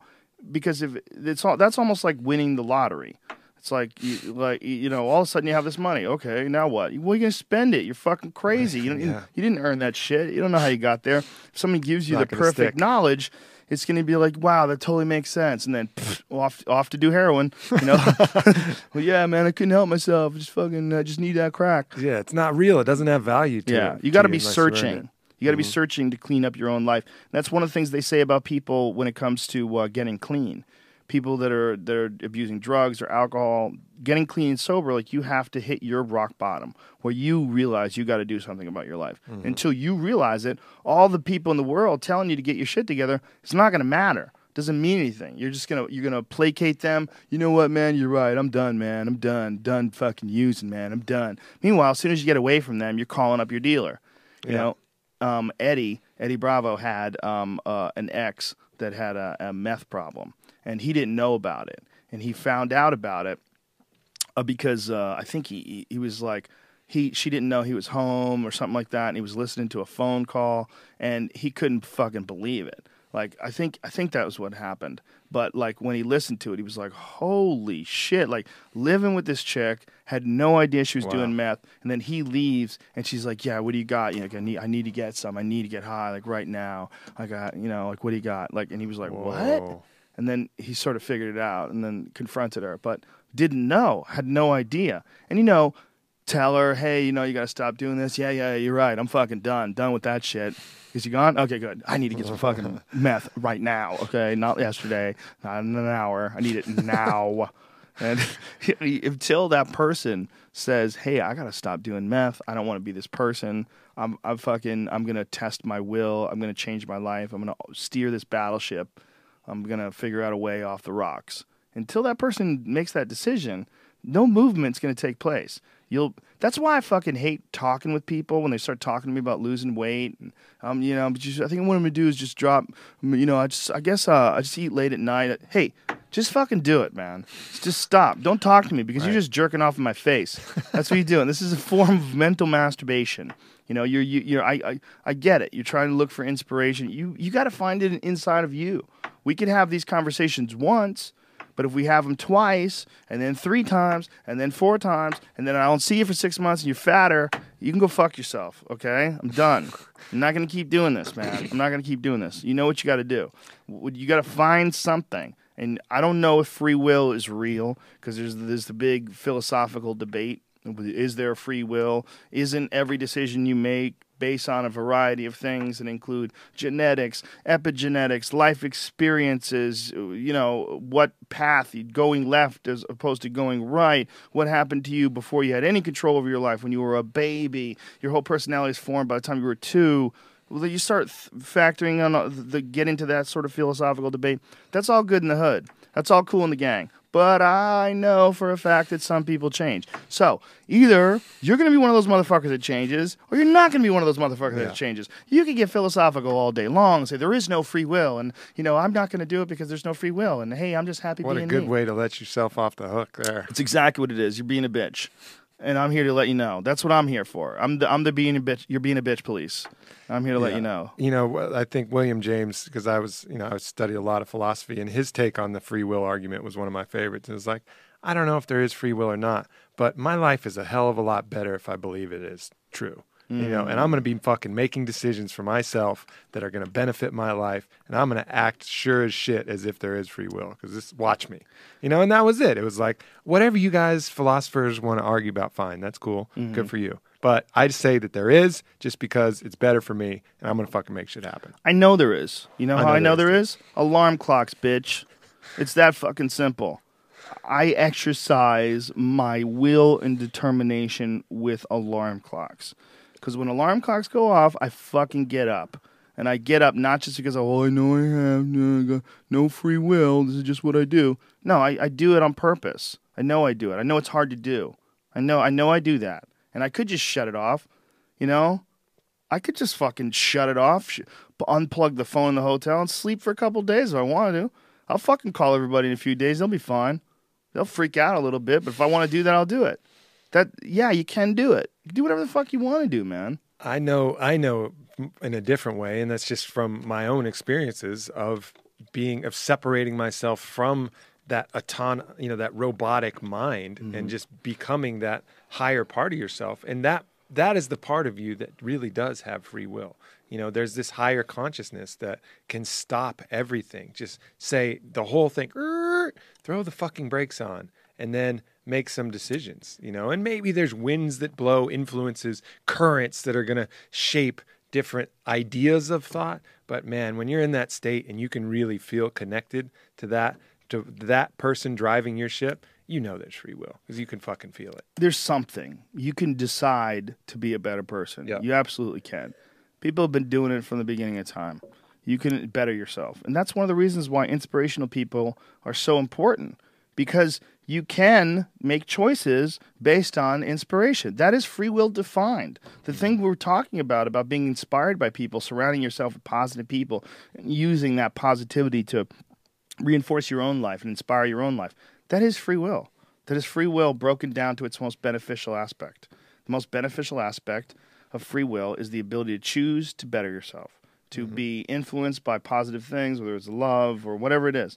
Well, what if those things didn't happen? You wouldn't have free will because it's not free will. It's just you reacting to your environment. Yeah. Everybody says that's weak, by the way. You ever notice that? It's not a bunch of fucking savage champions that don't believe in free will. No, they all tell you have to test your will. You have to test it, and people who have never truly tested their will, if you never truly tried to run up that mountain with that 130-pound rock on your back, if you never really tried to do jujitsu and tried to do battle with another skilled person for 20 fucking minutes where your heart's ready to explode in your chest and your fucking arms are made out of rubber, you don't know about pushing yourself. You don't. You haven't really tested yourself. You've just gotten in your car and driven to your cubicle every day and put in your hours, and then you want to talk shit. All right, but that's not how life works. The way life works is you get your shit-talking license when you accomplish something. Mm-hmm. And ironically speaking, once you've accomplished something, you're least likely to want to talk shit. That's it. That's the irony of it all. But by talking shit, I mean bragging. And there's recounting special experiences that are fascinating. Whether I love talking to martial artists to talk about the greatest victories. I love talking to, and that doesn't mean they're bragging. It doesn't mean don't talk about accomplishments. But most people know the difference between enacting and reenacting experiences and pulling their lessons out of those experiences, and people who are just trying to pump themselves up. And when you're around someone who's just trying to pump themselves up and they're bullshitting, and it's a gross, oily feeling. It comes from a need deep inside to fill up some void they feel in their own mind, in their own ego, in their own mindset. So that need requires positive reinforcement from other people, but that's going to be a vacuous hole that they're never going to fill. And so unless they've already conquered that, they're not going to be that good. Like, you have to get past that to really be, one of the true masters, unless there's a rare occasion where, as we said before, someone's raw ability is just so unbelievably savage on another level that they do get to be ostensibly a champion, without actually having gone through it. I'm sure there are cases of that where someone is just so fucking gifted that they've gotten away with not actually facing the demons on the journey. But that's super rare. I've never encountered it. I think in certain fight sports, it's actually possible to get incredibly proficient and not be a true master of yourself. Mike Tyson, I think, is one of the greatest examples ever. Mm-hmm. I mean, Mike Tyson has come out and said that he was on coke through a great part of his career. Like, he was doing coke and fighting. I mean, and he was clearly out of control. Whether or not he raped that Desiree woman who was accused of raping, I don't know. I wasn't there. But whatever that was, you have to take into consideration a couple of things. With that particular case, one, she had falsely accused someone of rape just a year before. Sure. So that's one. And, two, she took her panty shield off when she got into the bathroom. Both of those things don't look so good for her. Doesn't mean that she didn't say no and he didn't rape her. Okay, so who knows what actually did happen. But take away that one experience and just look at all the crazy shit that guy did. He was a maniac. He was buying Bentleys and Rolls Royces every day and punched Mitch Blood Green at a fucking Harlem haberdashery at 2 o'clock in the morning. And he wasn't living like some fucking stoic monk. You saw that show that he put on? What was that? I didn't Tyson? see it. You did? It's pretty good. I heard it's amazing. It's awesome. My point is, he was the baddest motherfucker of all time while he was doing all this craziness. But the thing that he did do is insane amounts of work, insane intensity, insane focus and determination, and a deep, deep, deep knowledge of his craft. A huge knowledge. I mean, the reason why he had that high top fade where he shaved the sides of his head, because that's what Jack Dempsey did. He watched Jack Dempsey from the time he was a fucking child, like constantly imitated and mimicked the movements of Jack Dempsey. Yeah. Got much better, in my opinion. He's way better than Jack Dempsey. Sure. When you watch Jack Dempsey move around, see if we can pull that up. Jamie, pull up a video of Jack Dempsey. This is a perfect example of how someone can be inspired by someone who sucks compared to them. Because Tyson was just this spring-loaded, like you took a piece of metal and you just fucking bent it back all the way. He was boxing when it hit this new incredible level where so many things were involved. First of all, there was decades and decades and decades, over 100 years of knowledge when it came to what was effective, what was not effective. Mm-hmm. This is not a fight. This is like sparring. It's a lot of people this is a fight? watching sparring. No, it must be. Well, a lot of people would get to watch that guy train. Yeah. That's a fight. That's definitely a fight. Jack Dempsey was a fucking animal. Look at him. There he is. Just wailing on this motherfucker. Kind of punches like Badr Hari does now. Just A little bit. Everything Just crushing into it. you. Yeah. Everything trying to crush you. He was a hard-hitting motherfucker, too, Jack Dempsey. Yeah. But Mike Tyson, oh, Jesus. And they hovered over you back then after they knocked you down. Look how bloody that dude is. Oh, shit, son. Back then, when they knocked you down, they stood over you, and every time you got up, they'd punch you again. No way. Yeah, they watch. He hovers over him. There was no standing 8 counts back then. They would drop you, and then when you would get on one knee, and as soon as your knee lifted off the ground, they'd fucking punch you in the face again. Which, it sounds gangster, but look at MMA. MMA, you go to the ground, they fucking mount your face and punch you into oblivion. That's way crazier. So it's funny that people are like, no way. They punched him in the head while they were down? Yeah, they hovered over you. What do you think about the idea that if they just took off all the gloves, it'd be for all safer. these sports, it'd be way safer. It'd be safer. It's pretty scientifically clear, right? Now pull up Mike Tyson versus Marvis Frazier. This is, in my opinion, the best version of Mike Tyson, the scariest version of Mike Tyson. When Mike Tyson fought Marvis Frazier, it was when he was on his way to the heavyweight title. He had not defeated Trevor Berbick yet, but he was on his way. But just pull it up so you could just see the fight, because the fight only lasts for about fucking 10 seconds. But he swarms that motherfucker in a way that, to this day, is the most terrifying beating I've ever seen anybody give anybody inside a boxing ring. Because Marvis Frazier had zero chance. He wasn't a hungry, evil fighter. He was the son of one of the greatest of all time and didn't really have it himself. And he was fighting a guy who was going to be the greatest heavyweight of all time in his greatest time, when he's surging and coming up, looking for a shot at the title. And he just corners Marvis Frazier here and just unfucking loads. Bing, bing, bang, bang. Every punch is perfect. Massive amounts of torque and muscle behind every fist to his face. And that one combination puts Marvis Frazier out of boxing for the rest of his life. I mean, I think he boxed again after that, but he was a shadow of himself. Everyone knew he was never going to be the heavyweight champion, and he was never going to be able to beat this fucking monster. I mean, he didn't offer any resistance whatsoever. And look at these combinations, how he's so accurate. See, that's way better than Jack Dempsey. See, my point? It's like you look at Jack Dempsey, who inspired Mike Tyson, and Mike Tyson is fucking way better than Jack Dempsey. I mean, way, way, way, way, way better. Sam Kinison was inspired by Lenny Bruce. But if you watch Lenny Bruce and watch Sam Kinison, you go, oh, Jesus Christ.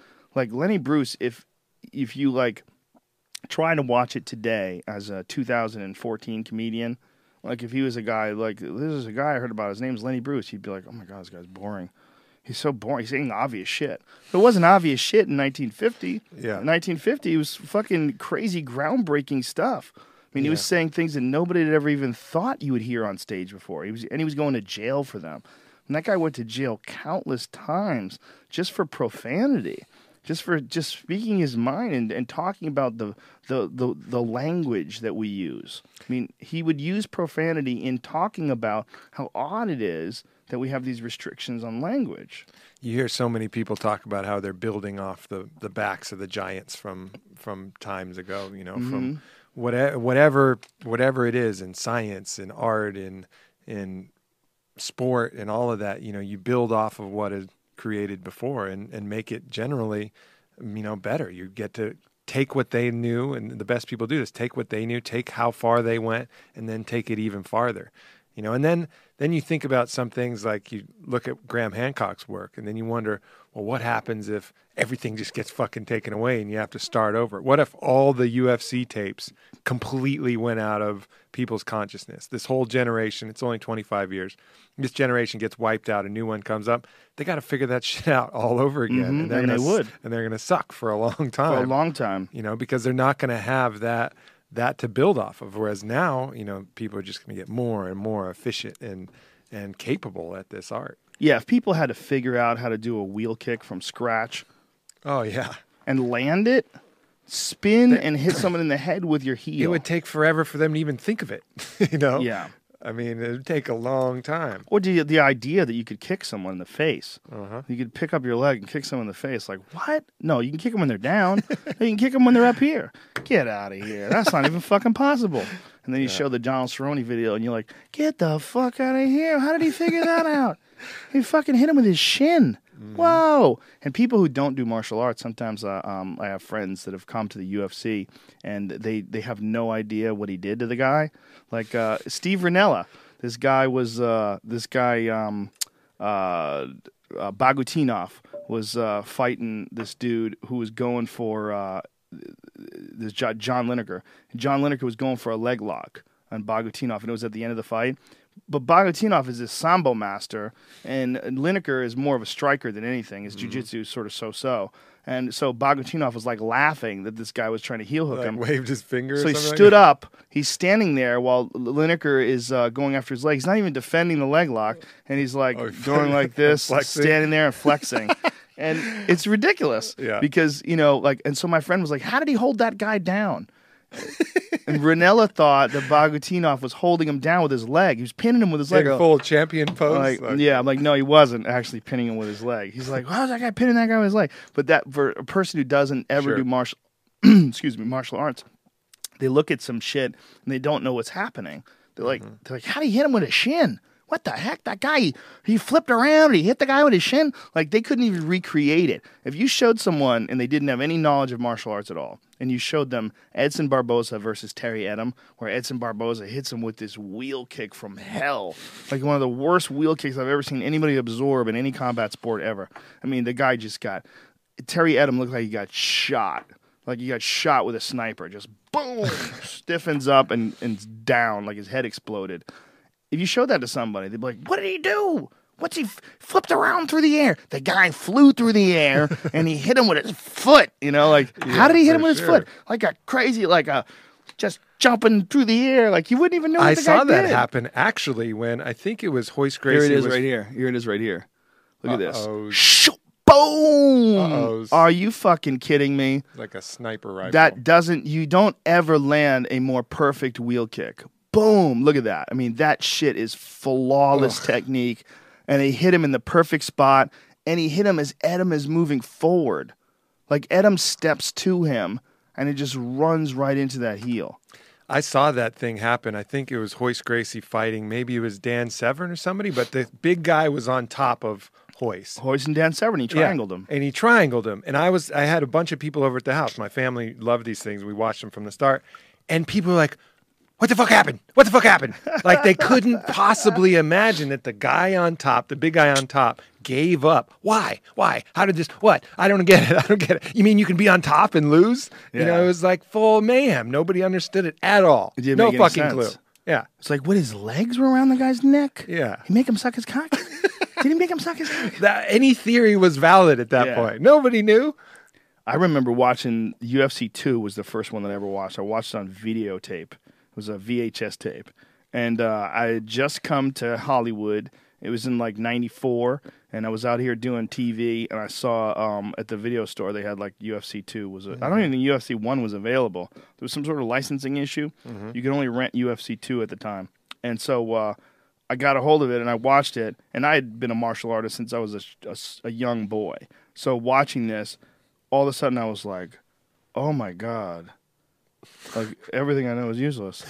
I was like, I really had this feeling like, if that guy got a hold of me, I'm fucking going to get strangled just like this big giant guy. Like, he's fucking up these big giant guys. He armbarred chemo. Yeah. You know, he's fucking up these guys that are, like, way bigger than me that I wouldn't want to fight. I'm like, whoa, how's he doing that? Like, the guy was my size. He was 170 pounds at the time. Mm-hmm. And I was like, how the fuck is he beating these guys? Immediately, I was like, I got to learn jiu-jitsu. Yeah. And then as soon as I went to jiu-jitsu, I got mauled over and over and over again. Like, it completely got my ass kicked, where I thought, like, well, I've been a martial artist for, fucking long time. When I get in there, I'm going to learn easier than most people. No. No. You're not going to go in there with any... I had a little bit of wrestling from high school, so that helped a little bit. I kind of knew about manipulating bodies, and I knew about leverage, but I didn't know any of the techniques. I didn't know what was going on, especially with the gi. Dudes were just grabbing my collar, and I'm like, what's going on here? Like twisting it around my neck and fucking holding onto it to put my arm in a position when they could snap it in half. And you're like, oh, God, I'm so vulnerable. Mm-hmm. Like, just leaving there feeling like, fuck, I'm so vulnerable. I didn't know I was this vulnerable. I thought it was way tougher than this. Yeah, changes the world. Everything. These techniques, you didn't even know what a guy's doing to you, and all of a sudden, and when it's happening to you, it's even more confusing because you can't see what's going on sometimes when you're getting strangled or when you're getting armbarred. Like, there's a mass of legs and arms and tangle, and you're trying to grapple, and all of a sudden, this leg's over across your face. You're not even seeing what's happening, and you're getting armbarred. You're not sure, especially in the beginning. You don't recognize the dangerous positions. You don't know when to defend or even how to defend. So when you get stuck in these spots, it's literally a mystery while your arm is screaming in pain. Like, why is my fucking shoulder? Ow! What the fuck happened there? My shoulder. Why is my hand behind my back? Ah! I remember I grappled Marvio Charles, who was like a jiu-jitsu silver medalist and someone in Brazil. I was in Florianopolis. And I was there, so I was like, all right, well, fuck, I'll grapple with somebody really good. So I go there, and I'd never really grapple with somebody who had a good butterfly guard, like a really good one. And I was just floating along, getting armbarred and choked constantly. Like, I felt like I never fucking got to the ground. It was just pushing and pulling and lifting and flip. I was like, this is a fucking new level. Yeah, this is a whole new game, especially with the gi. Yeah, because with the gi, they can hold on to your collars and they hold on to the end of your sleeves. And, those two things, one hand on the collar, one hand on the sleeve, man, both feet under your hips. Feet under your hips, so you're flying up in the air. So you got one arm completely locked out. You're trying to defend with this arm. Jesus Christ. This your fucking neck is turned sideways. This guy's got a forearm across your neck, holding on tight to your collar. It's like you had a video of what happened to me. That was it. Oh, dude, I've been there. Jean-Jacques does that to me still, and I'm a black belt. I roll with Jean-Jacques. I'm up in the air, man.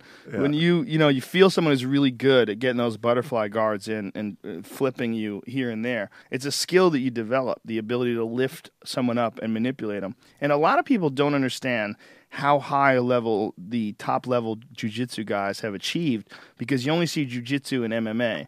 And jiu-jitsu and MMA is it's actually like less advanced than kickboxing and MMA because there's some really like high-level kickboxing that you see occasionally in MMA with elite fighters. And it's also kickboxing and MMA is a tad more dangerous than kickboxing because the gloves are smaller. Mm-hmm. You can't protect the same way like kickboxing. They can go in this shell. They have this like Badr Hari is really good at that. Mm-hmm. He holds up real high with this shell, and they move forward and they throw kicks and punches to come back to that shell. But that shell in MMA, punches still get through. And one will do you in. It's not like a boxing punch with that big glove. It's a different sort of a thunderous effect that a really hard puncher with an MMA glove has on.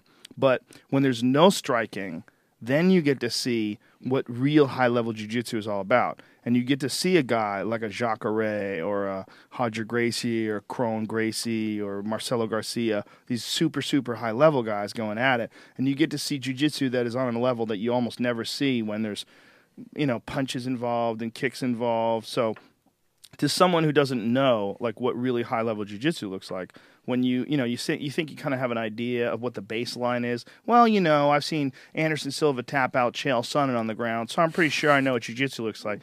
You really don't, because Anderson Silva gets tapped out if he goes to jiu-jitsu tournaments. Yeah. I mean, there's a video of him getting tapped out while he was a champion. He got armbarred.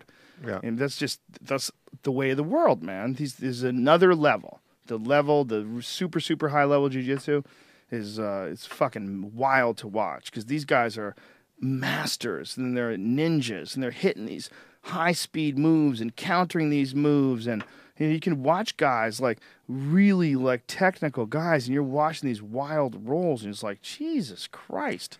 It's such a beautiful thing that all of these arts kind of got a testing ground, and I wish it could be applied to other things, because just in the way that the UFC made people take the very best from everything, the very best from karate, the very best from taekwondo, the very best from jiu-jitsu, wrestling, all these different things, judo, everybody contributed a little piece to the puzzle. Some pieces way bigger. Obviously, jiu-jitsu's piece of the pie was a big fucking meaty piece of the pie, but everything had a little point, except for maybe some weird kung fu's that probably contributed maybe only the tiniest little sliver of something. I don't know.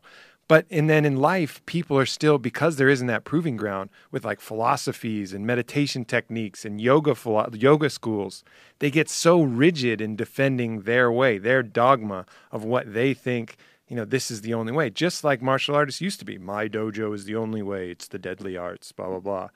It's a shame that there isn't some way to really have that kind of intercourse where you test every different skill and just use what works. But I think we can do that ourselves anyways. And I think that's the right philosophy. Take a little bit from all of these great religious philosophies, these schools of thought, Buddhism, Zen, Hinduism, Christianity, Judaism, Islam. Everybody has a little verse. Some might be fatter piece of the pie for you than others. But everything has some way to contribute to this. And all these other techniques, if you like transcendental meditation, okay, maybe that's a big piece, but maybe try some of the other meditation cycles. Or if you like Bikram yoga, okay, that can be a piece, but try these other things too. The same thing needs to be applied across the fucking board. But because there's no way for these people to battle and for people to ostensibly see it and prove it, it doesn't happen. And you get stuck back in 1970s martial arts where everybody's defending their stupid dojo, when really the best way is a little bit of everything. Is there a lot of like that sort of ideology when it comes to yoga? Like Fuck yeah, yoga? Bikram yoga. It's like that. Wasn't like that guy crazy though? Yeah, he's crazy. He wears gold chains. But isn't he like accused of like a bunch of sexual assault? I have no shit? idea. I have no personal knowledge of Pull that Bikram. up, Jamie, because I know that Bikram yoga guy. I did talk to the guys. Hold on. I did talk to some guys who knew him. It's in front of me. But yeah, Bikram those yoga guys, guy. they're so rigid about that being the only way, and it's 18 postures, and it's at this fucking degree temperature, and everything else is bullshit. You're like, okay, if you say so. But Yeah. I kind of like doing some other shit too. Sexual harassment scandal rocks yoga community after Bikram. The dude's name is Bikram Choudhury. I don't know if I'm saying that right. Is slapped with a lawsuit. And there's apparently the dude drives Bentleys and shit. And Yeah, he wears he's big a fat super gold baller. chains. Yeah. He's a super baller. He seems like he's a handsome guy. He's probably got mad yoga pussy. Imagine the yoga pussy that guy gets with his little Speedos on, doing stretches with chicks. And it's all about releasing and pressure and positions and just sliding it into your pussy. Oh. Look at him there with two hot chicks. He probably fucked both of them. He probably did splits and fucked them. Who was he standing on a chick in that one? Yeah, that's insane. Wow. Let Joey Diaz try that. I'm not impressed. I'm impressed with his age, though. The guy's 67 years old. He's still getting sexual harassment. That means he's still active. Congratulations. He's got a good... It's yoga. It's yoga. Fucking asshole. This is a He's sexually got harassing good people at Kundalini energy, 67. Joe. Good Kundalini. What a fucking It's clean. shithead It's he clear. must be. He must be a real shithead. He started Bikram in the early 70s, and now it's turned into this gigantic fucking huge movement. It's really good, though. That's the problem with Bikram yoga. I mean, as much of a piece of shit as this guy may or may not be, I never met him, obviously. I mean, who knows? These people who are saying he sexually harassed them, they could be fucking nutters. You don't know. I don't know. But, the guy, it's been around. Yeah, it's good. I mean, There's but also, a benefit to it. There's some other really good hot yoga too. Mm-hmm. You Yeah. know? It's like, Well, there's so many positions in yoga, and the thing about Bikrams is they have this very specific routine that they take you through. It's very specific. It's fucking great. Don't get me wrong. I love it. I mean, it's an amazing, amazing workout, and it's amazing for your thought process and your mind. He likes standing on bitches. Look at him. That's fucking weird. in the Christ pose. Yeah. No, I think that's Warrior 1 or something. No, that's fucking Christ pose. I know a Warrior 1 when I see it. Warrior 6. I've definitely not. Yeah, Warrior 6, stand on a bitch. Yeah. Hit the Christ pose and fuck her. Guy looks good for Warrior 67, 6. though, man. Must be something to that yoga shit. I mean, I don't Look know at how old him. he's constantly He's standing constantly on chicks. standing on And not girls. only that, he wears the grossest Speedos. Yeah. He's like 200 pounds from looking like a sumo wrestler. No, I think he's a tiny guy. I think this is an illusion because he's standing on a small woman. I don't think he's very big at all. You know, he's really skinny and, you know, super flexible. I wonder if Why doesn't he ever stand on any dudes? Rude. to kick his ass. Guy weighs 8 pounds. Because he doesn't want to fuck the dudes, too. He stands on you, puts his stinky feet all over your neck. You're more likely to let him slip his dick inside you. Is that the way it goes? That's what I think Yeah, in my makes little sense. fantasy world that I just created with him banging all these chicks for real. I don't know what Makes the real sense. story is. He says he's disappointed in the false charges made in this lawsuit, but will not comment at this time. I'm disappointed. That's my bad Indian accent. I don't know Sounded what that very, was. very kind of It's old very martial arts vague, movie. Very vague, very vague accent. But this, yeah, Bikram is a very very involved. There's a Sure. lot going on with that whole Bikram movement. You know, people love to follow those poses. Yeah, and and that's fine, and that can be a big fucking piece of your yoga puzzle. You like that? Cool. There's nothing wrong with that. But don't shit on other people who are finding their own way to do it, and maybe learn something from them too. And try that every once in a while. Maybe every fucking fourth session you try something new. You ever do yoga on pot? I have. It's really good. That's incredible. actually one of the best physical activities to do on pot, in my opinion. It's the best to me. Yeah. That and jujitsu, but it's right up there with jujitsu Yeah. because you feel everything in this weird, super sensitive way, especially eating it. Mm-hmm. When you eat it and go through all those yoga movements, Terrence McKenna believed that that's really what yoga was all about. He said it was all about how to eat cannabis. Like he believed he believed that the original origins of yoga were like a cannabis optimization exercise. Makes So you blink. sense. I mean, I naturally, when I smoke or eat, want to stretch generally. Even if I'm not even thinking Feels about good. yoga. It feels good. And your Wanna loosen body's some aware things of up in the what's body. your areas that need work. I want to stretch, and if my teeth are dirty, I want to brush my teeth. Yeah. Those are the things Yeah. that I feel like when I get My high. feet stink. I want to get in the shower. Right. You don't want to be stinky feet when you're high. Yeah. Hey, pull up that video of the drug czar getting yelled at because I want to hear that. I want to hear what was people because this is not something that would have even happened a few years ago. This is some new shit, and I'm gonna pee because I've been drinking too much admit, water. with all due respect to my fellows on the other side, that schizophrenia, which my father was a psychiatrist and taught me something about, could be described as a party that talks about saving money all the time and being concerned with deficits and being totally driven by that, but not being concerned in saving money when people are in jail for marijuana and mandatory minimums that judges have said were awful, and for nonviolent first-time offenders who are serving lifetime sentences in jail, costing us $30,000 a year, and the population of jails has gone up 800% in the last 30 years. That's schizophrenia. You're concerned about cost and cutting costs, but not when it's jailing a population. Mr. Botticelli, your hands are tied on Schedule 1. But it is ludicrous, absurd, crazy to have marijuana in the same level as heroin. Ask the late Philip Seymour Hoffman if you could. Nobody dies from marijuana. People die from heroin. And every second that we spend in this country trying to enforce marijuana laws is a second that we're not enforcing heroin laws. And heroin and meth are the two drugs that are ravaging our country. And every death, including Mr. Hoffman's, is partly the responsibility of the federal government's drug priorities for not putting total emphasis on the drugs that kill, that cause people to be addicted and have to steal to support their habit. And heroin and meth is where all of your priorities should be. Heroin is getting into the arms of young people. And when we put marijuana on the same level as heroin and LSD and meth and crack and cocaine, we are telling young people not to listen to the adults about the ravages and the problems, and they don't listen because they know you're wrong. With all due respect, you should be listening to scientists.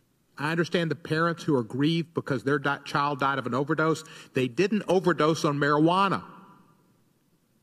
And you're listening to them rather than the scientists?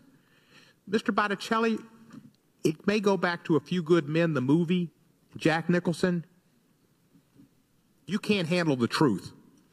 The truth is the drug war failed. Your direction on marijuana is a failure. Get to dealing and saving kids from heroin overdoses. Now, you talked about alcohol, and you may have gotten to this. Cirrhosis of the liver, pretty serious thing. Violence against spouses and women. People don't smoke marijuana and beat up their wives and girlfriends. They get drunk. Sometimes they beat up their wives and girlfriends. Maybe the reason there's so many more people smoking marijuana now is because they're not listening. And maybe they're doing the other drugs too. But it also shows that the drug war has been a failure. It's been a serious failure. Boom. That was an ass kicking. Not only that, this guy from Tennessee. Mm-hmm. Representative of Tennessee. Yep.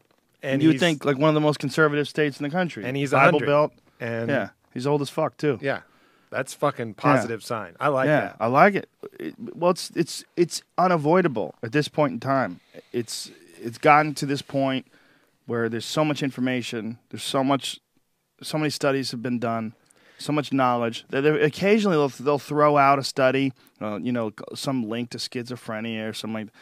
Horse shit. If there was a link to schizophrenia and marijuana, everybody would be schizophrenic because everyone's smoking weed. I mean, I don't mean everyone, but I mean, goddamn, a lot of people. Yeah. You know, the thing that's so fucking incredibly frustrating and infuriating is, as part of the criteria for Schedule 1, the drug has to have no medicinal benefit.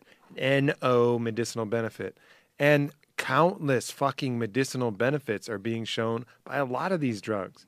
I mean, the success rate of them testing things and getting positive results, it's only been recent they've been able to get access to things like psilocybin and even the marijuana studies that they've been able. They still hardly are ever able to even work with marijuana. It's one of the toughest ones to work with, talking to the people at MAPS. But they're testing these things and it's coming back amazingly positive. You watch something like that Sanjay Gupta completely reversing his policy because he watched some kid who was on 14 fucking pharmaceuticals that were going to kill her, and then she smokes weed because she had epilepsy, smokes weed that has high CBD and is doing better than she ever has in her life. And he's like, okay, I was a dickhead, I was a doctor, but now I know what fucking happens. Well, good for him because he was saying a lot of really dumb shit about and even weed he fucking switched his. You look at the facts and you can't help but change your opinion that there is medicinal benefit, period. You cannot leave it in that criteria. It's insane. It's almost like the perfect question. It's almost like, how fucked up is this culture? We're going to give this culture this amazing plant that grows easily, has no issues with toxicity, doesn't kill anybody. Also, you can eat it. It provides you with all the essential amino acids. It's very high in protein, and you can get high on it. And when you get high on it, it makes you introspective. It makes you more sensitive. It makes food actually taste more delicious. It makes sex feel better, makes your body feel more sensitive. And it can help you with glaucoma, and it makes the best paper, and it makes you just run this laundry list of shit. You're like, there's no way that could be illegal. It's the most illegal thing. It's the most illegal thing in our crazy country. It's like the perfect question to find out how insane our society is. Like it's an insane-o-meter. One thing that we can say is the most beneficial plant on earth. It's the marijuana plant. That's the one. And that's Schedule 1 drug, the most illegal amongst the most illegal things you can buy. Dings. It's like at the circus where you hit that thing with a mallet and it goes all the way to the top. Goes all the way to the top of the crazy meter. But stop and think about how nuts it is that same drug is also now legal in 2 states. Like these states have gotten so fed up. Washington and Seattle, both 2 of the most awesome spots in the country. Or Washington and Colorado. Mm-hmm. They've gotten to this point where they're like, you know what? Fuck you. it's legal. Okay, we say it's legal. In our state, it's legal. Not only that, you can sell it. In Colorado, they're going gangster. In Seattle, they're like watching Colorado, going, "What's going to happen to them?" But in Colorado, they're just fucking selling it like crazy. And then the government's like, "Yeah, well, you can't put the money in the banks then." And then eventually, they have revisited that and said, "Okay, we're going to let people use the banks because it's so much fucking money. There's so much money. Like, what, you're going to keep that money out of the banks? Are the banks fucking failing? Don't the banks need money? What are you guys doing?" Like, you got this emerging industry, and you better look at it as an industry now because now it's proven itself. They made $1 million in the first fucking hour when they were selling marijuana in Colorado. They were just fucking going off, and it's only like 12 stores. In one day, they made $1 million.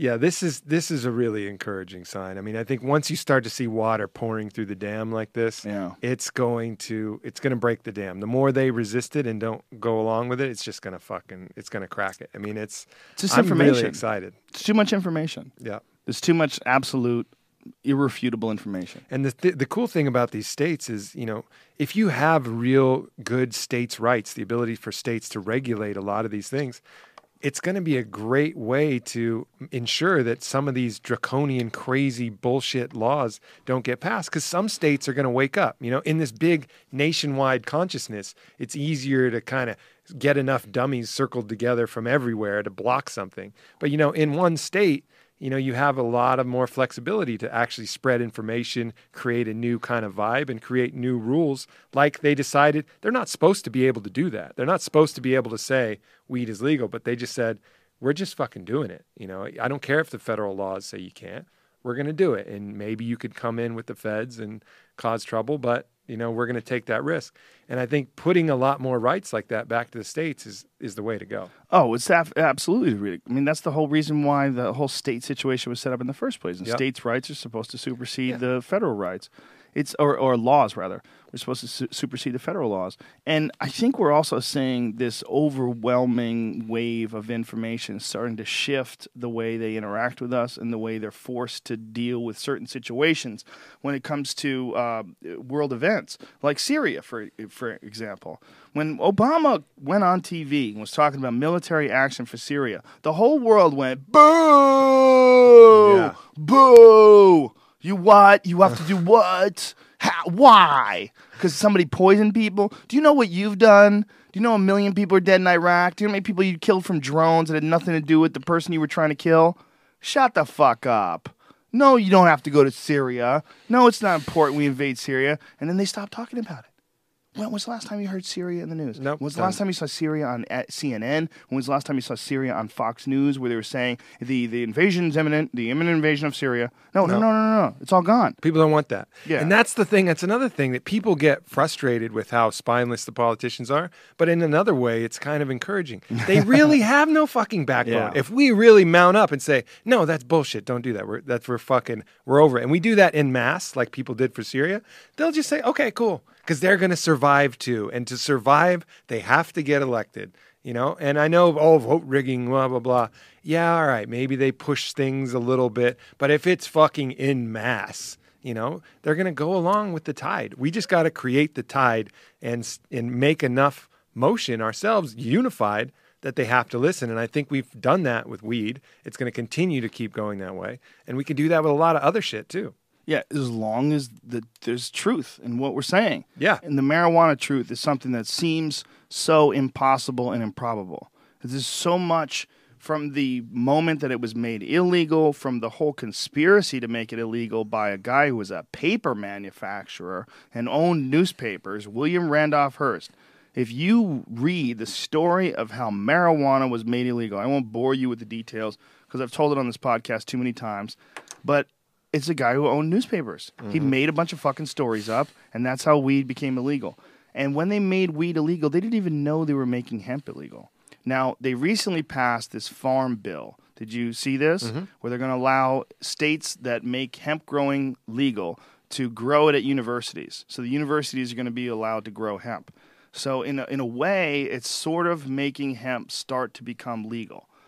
And I don't know if that's for commercial application. I don't know like what they're going to be able to do with the hemp, but That's even dumber than the weed law. If you thought the weed law was bad, this hemp thing is even fucking crazier because it is legal. You Yep. just can't grow it, which is so fucking stupid. I hear you. I'm importing a bunch of hemp over fucking the Canadian border every month. We get new hemp seeds from Canada because we can't grow it. It's insane. Do we have shitty soil? No, we don't have shitty soil. Our soil's great. It could grow weed like fucking anybody else in the world, but nope, we can't do it. So many farmers would profit. So many farmers would benefit. Just like you're seeing this economic boom in Colorado because of these people being able to sell marijuana. Look at that. Pot shops in Denver open door to $578 million in sales. That's for a year. Yeah, but Whatever. Yeah, I know. $578 million. Revenue. And that's just the beginning. That's just the tip of the iceberg. Those states are going to be balling from the revenue from that. Balling. They're going to be fucking have cool public areas and parks and art. The states are going to get cooler and cooler and cooler until finally everybody's like, fuck, man, we got to move to one of these cool states. They got the best parks. They got the best fucking public works. Everything's working smooth because they got money and everybody's happy. And that's what's generally going to happen. And then the neighboring state's going to be like, God damn, Colorado's fucking got it going on. You know, and fucking Idaho, I think Idaho borders Colorado, right? Idaho's going to be like, well, fuck this. You know, we're not going to let Colorado be the ones to win. So it's going to create this ripple effect where, you know, I think it's going to spread. I fucking love Colorado. I just love it. I love that they were the first, you know, them and Washington State, but just Colorado's just, it's such a fucking gangster cowboy state, you know? It's like, it's such a weird combination of like Western pioneer people who moved there and really cool people who stayed, you know? It's like everybody else was going to California and the people that stopped in Colorado went, wait. Can we just stay here? Like, why don't we just stay? Why are you guys going to keep going west, man? Yeah. Do you see how beautiful it is here? Do you really think over there is better? I mean, what? Come on, man. Listen, go over there. Make sure you send me a letter. Tell me how groovy it is. I'll be right here. That's like, For sure. when you find a place that's unbelievably physically beautiful, like Colorado, I always think that for some reason that is going to accumulate a lot of intelligent and cool people.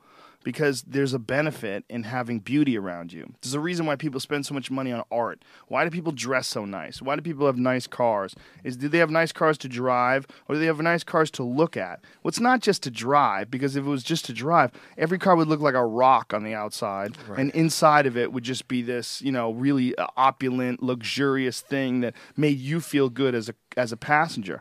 No, you don't. Most people don't even worry about what the inside looks like. You look at the inside of their car; they got fucking Jack in the Box wrappers on the ground, fucking That's so empty true. soda cans. And Starbucks is flopping around their cup holder. They're not worried at all about the inside, but the outside is polished and shiny. And ding. Why is it? Because when you look at things that are beautiful, they give you a feeling. They give you a good feeling. That's why, you know, when you're taking your woman out and, you know, you go, you ready? And she's like, yeah. And she steps out and you look at her and you're like, whoa, you look great. Like, woo, this feeling, this feeling of observing beauty, you know? Hopefully you do that. I mean, you might be unfortunate in that regard. But if you are fortunate in that regard, if you live in a neighborhood where there's beautiful trees and you see the sunset and you see it, you know, poking through these trees and you look over at the lake and it's fucking beautiful and you see a fish jump and you're like, wow, like that it's hitting you. It's energy. There's a lot of, and when you live where that is, you're probably like a little on the ball, or at the very least, you're inspired by all this stuff being around you, inspired by all this beauty. Yeah, the influence, it definitely makes a difference. You know, you look at, I think landscape really plays a bigger part than people give credit. I mean, you look at some of the hardest, harshest places, and they're dry as fuck generally. You know, like as far as from a kind of philosophical and religious and kind of an area that's really difficult. You know, some of the worst kind of ideas, it's not always the case, but you see a lot in like really challenging environments that are really fucked up. You get people who are really kind of obstinate in a lot of their ways of thinking, where in the really kind of beautiful regions like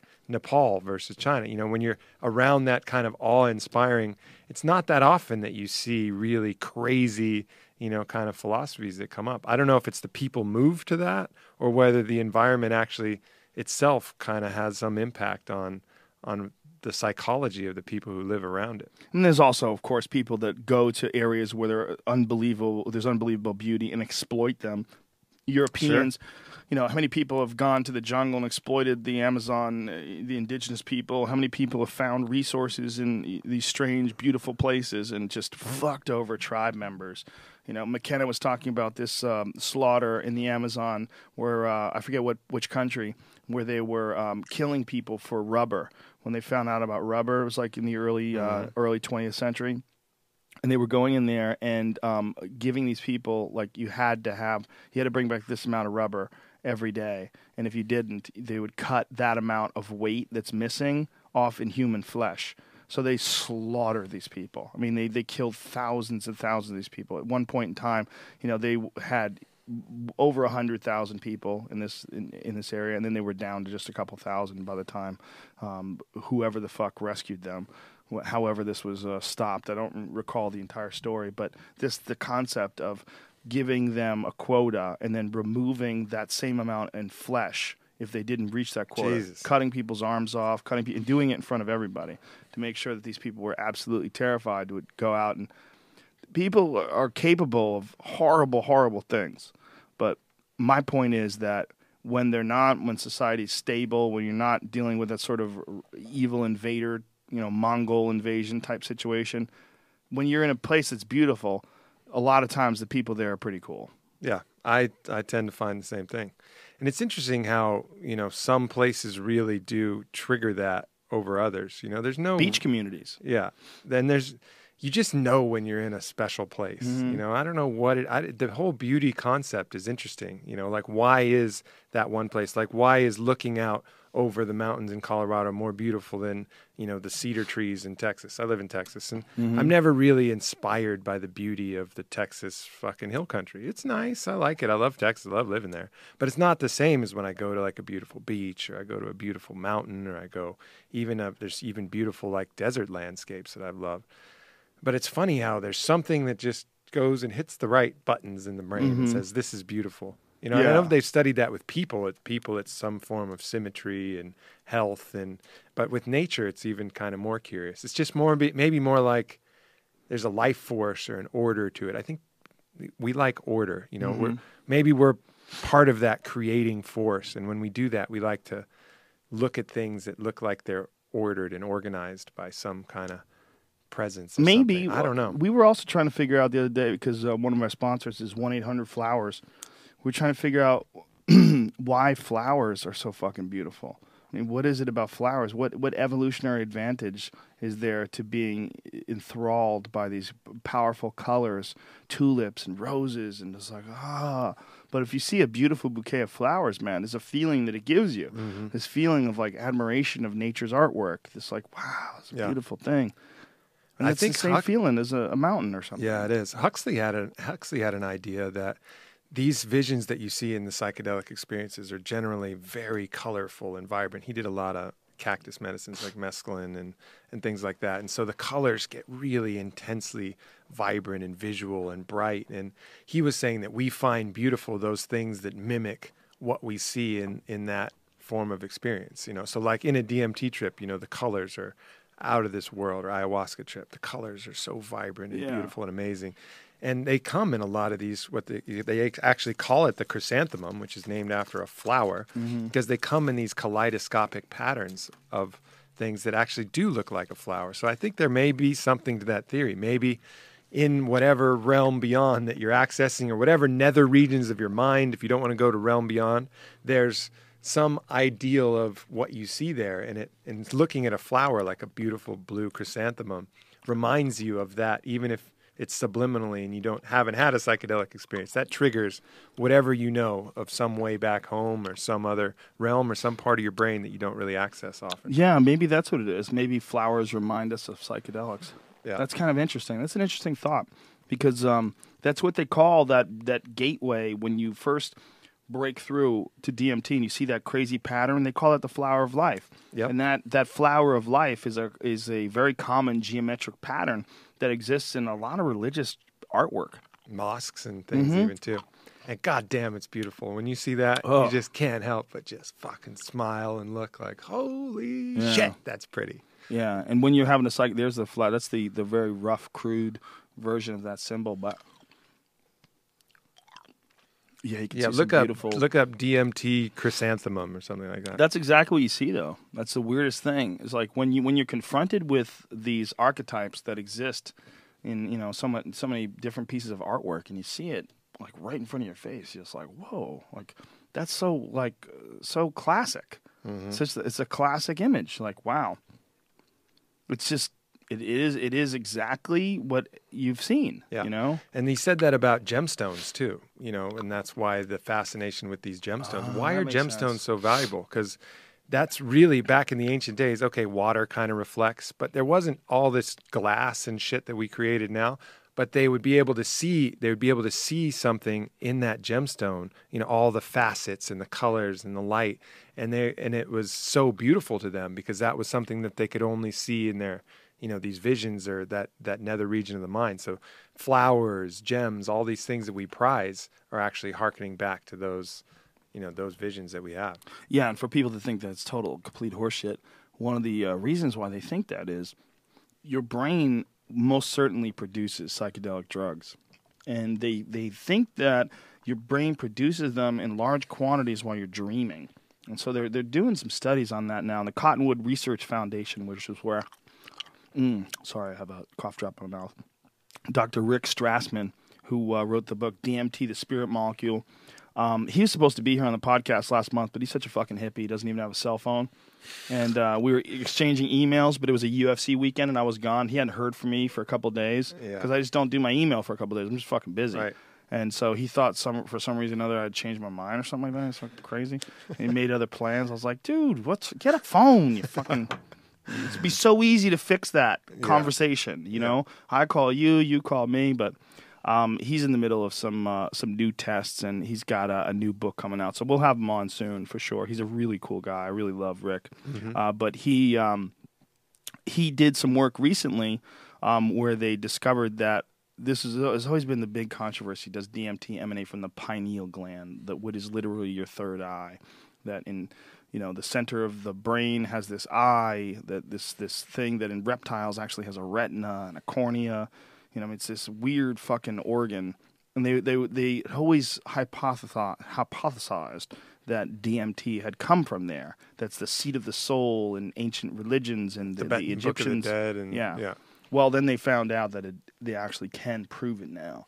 Rats and live rats. And a live rat, they have gone straight to the pineal gland and found DMT. So they know the DMT is coming out of the pineal gland of live rats.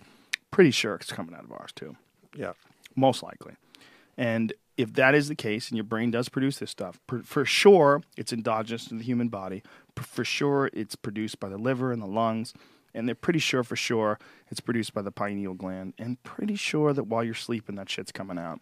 So one of the interesting facets about a lot of psychedelic trips, especially DMT, is that after it's over, it's very difficult to hang on to. The memories, like, they drift away and they fade away so quickly. It's like they're so intense, and then when they're over, there's this lost feeling.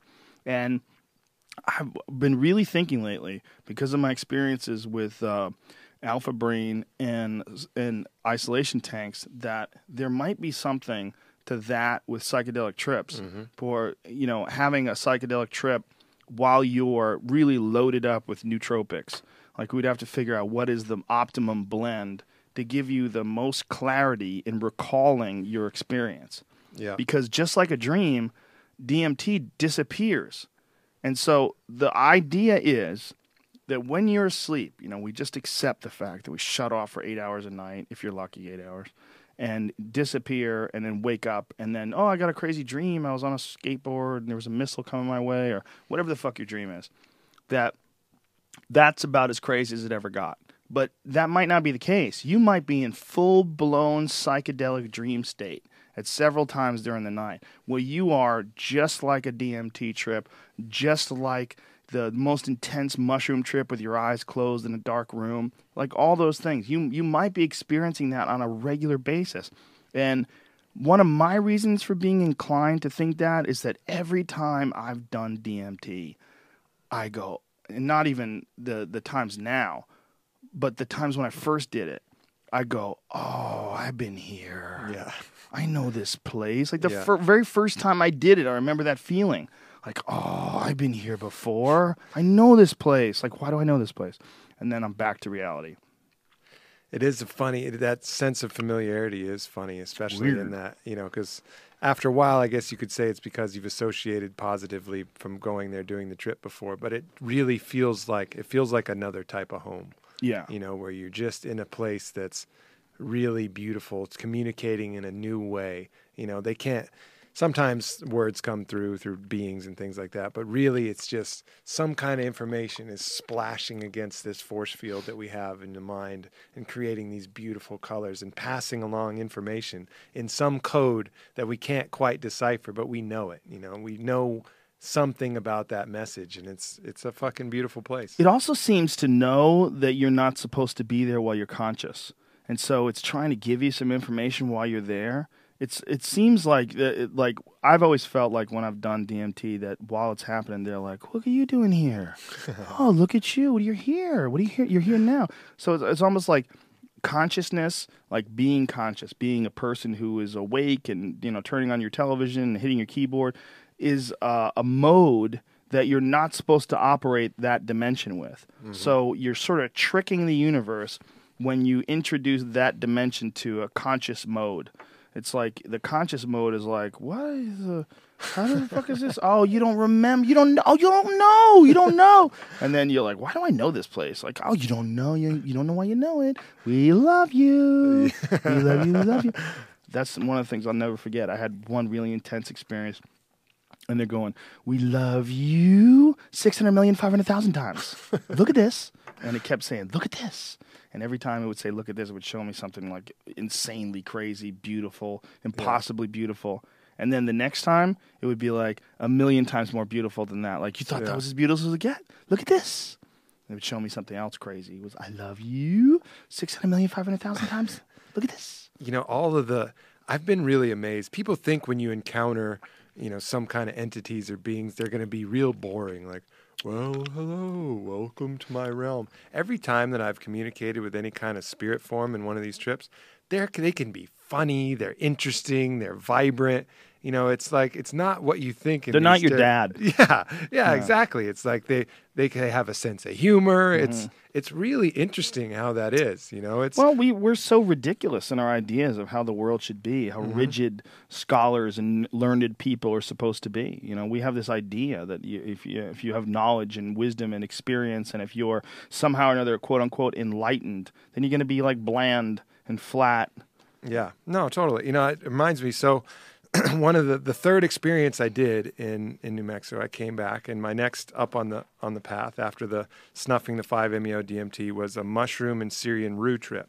And they call that ayahuasca because you're just a candy flipping motherfucker down there. I just did what the the woman said, and this was up on the menu. This was my next fucking journey. So they call it ayahuasca because it's something of an ayahuasca analog, even though it's not DMT based. Mushrooms and Syrian rue create that. So mushrooms are 5,4-aloxy and N-dimethyltryptamine. Oh, really? Yeah, that's what psilocybin is. Psilocybin is it's DMT plus something else. I mean, Very that's interesting. One of the more fascinating things about mushrooms itself. And then Syrian rue is a powerful MAOI. So it's like kind of combining the same two forces that are in ayahuasca brew. I've said it before, and I've said it wrong. Let me find out. How do you spell psilocybin? P-S-I-L-O-C-Y-B-I-N. C-Y-B-I-N. Either psilocin or psilocybin is the actual. Yeah, here it is. Oh boy, I can't pronounce that. Okay, what the point is? Forget about all the science behind it, because obviously I shouldn't be distributing it. There's psilocybin and psilocin. Which one is psilocin? Psilocin is also I don't know, maybe some other active compound. Yeah, yeah. Psilocin is another one that's like really close to human neurotransmitters. Mm-hmm. These things they're super close. They're super close to things that the human brain already has in it. Yep. So anyways, I do this ayahuasca trip, and it was, I'd never done ayahuasca at that point. It was my third psychedelic experience. And this one was completely different. And in this one, I was very much like some of the ayahuasca stories I told. I was riding on the back of a cobra, and this cobra was in the jungle. And I'm in the fucking desert in Mexico mountains here. There's no jungle anywhere. So the fact that I was in a jungle was incredibly odd to me anyways. But I'm riding on the head of this cobra in the back of a jungle. And I'm talking with my grandmother, who was like somehow imbued in the spirit of this cobra. And she was still alive, by the way, which is another interesting facet. But anyway, so she's imbued in the spirit of this cobra, and I'm dipping down in the earth, and much like the ayahuasca visions, I'm having bugs come inside me and explode. And meanwhile, I'm laid out on my back, and I'm shivering, and I'm kind of lifting my chest up. And I must have looked kind of crazy to the shaman, but she must have been kind of used to it, because I was sweating profusely, and I needed blankets. I was cold, and I'm shivering, and I'm going through this in this really intense vision. But all the while, my grandfather, who's Aubrey, Aubrey's out on these rocks and, in a whole different environment. And he's just laughing so warmly and kindly, because he's saying, "Oh, you're really going through it now. Oh, she's going to take you down there into the dirt." And he'd howl with laughter. And he was so happy and joyous about doing that. I've never met my grandfather, Aubrey. He was so happy and joyous about it, that experience, that I started laughing too, because I thought it was hilarious. Even though spiders are going into my eyes and exploding, and I'm riding on this snake and I have no control, and I'm dipping down into the earth and I'm expelling this sweat, and Aubrey's just laughing, so I'm laughing, and it was this whole wild experience. But the thing that impressed me the most was just how vibrant and happy. It wasn't like, you see these mediums and it's all so somber and serious. Aubrey says to say, good luck in your next algebra test. Or I don't know what the fuck it was. But he was just happy as shit, And that was the kind of experience that I tend to find when I encounter these entities, but either family or these other things. It's really, they're full of life. They're almost that version in its best self. That's also what you're looking for, though. You're looking for love, and you're looking for them to be full of life. So if you really are creating the universe inside your own mind, that's what you, as a positive person seeking positive experiences, would create. That's you true. Would create all of your relatives being super cool. Yeah, that's absolutely true. This is what Rick Strassman, by the way, said. Psilocybin. This is how he explained psilocybin. That psilocybin, the active ingredient in magic mushrooms, after being ingested, the body removes phosphorus atoms from the psilocybin, converting it to psilocin.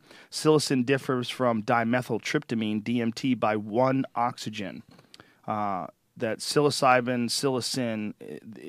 he likes to think of it as orally active DMT. That's Rick Strassman's take on it.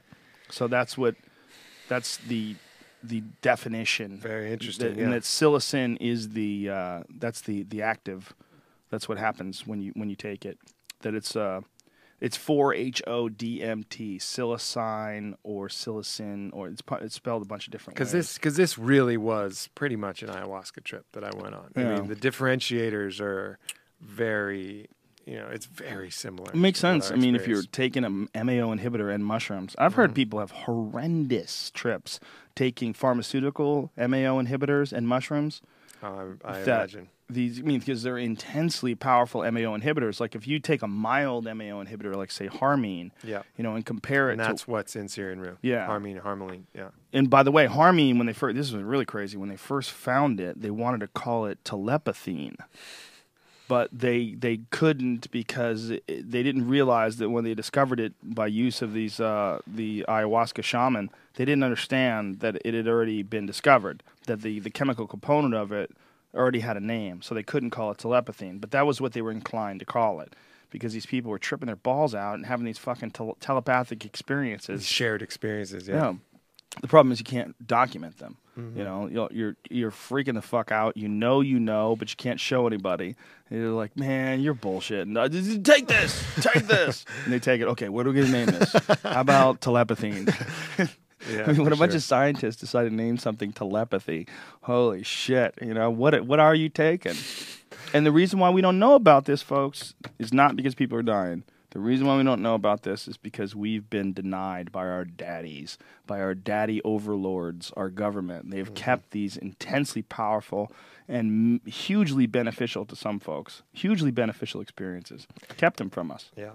Absolutely. And you can only imagine how many cool ways and places and the knowledge that is out there. I mean, I'm very fortunate I was able to go with someone who'd been doing this, leading people on these journeys for 20 years, and had experience, knew kind of the properties of what to do, knew what to mix, knew the amounts to do it. And so I could just really trust. But it gets sketchy if you're trying to figure this stuff out. That's why I always recommend people go with a guide or someone who knows what to do. And those are sometimes hard to find, and that's why the only thing I recommend now is going to some places where I've been in Peru and to do ayahuasca, so I can trust the shaman, the person, the maestro leading the ceremony. I can trust the medicine, because it's, there's a lot of iffy stuff, and that's another byproduct of making it illegal. It's because you're forced to make some challenging choices, both risking legality, which sucks. You don't want to wind up in a fucking cage, or your choice, forced to deal with something that you don't know the exact properties of, or you don't know kind of what you're getting into. So it's a lot hairier of a situation. Yeah. And if you're a person who has a job that you like, you want to keep that job, you don't want to be fired, you want to be outcast, you want to make sure you make your mortgage, you want to keep feeding your family, and then they're going to piss test you. Oh, God. That's what's really crazy. Is like you could smoke pot on Friday night when you get home from work, and if they piss test you on Monday, you're stone cold sober.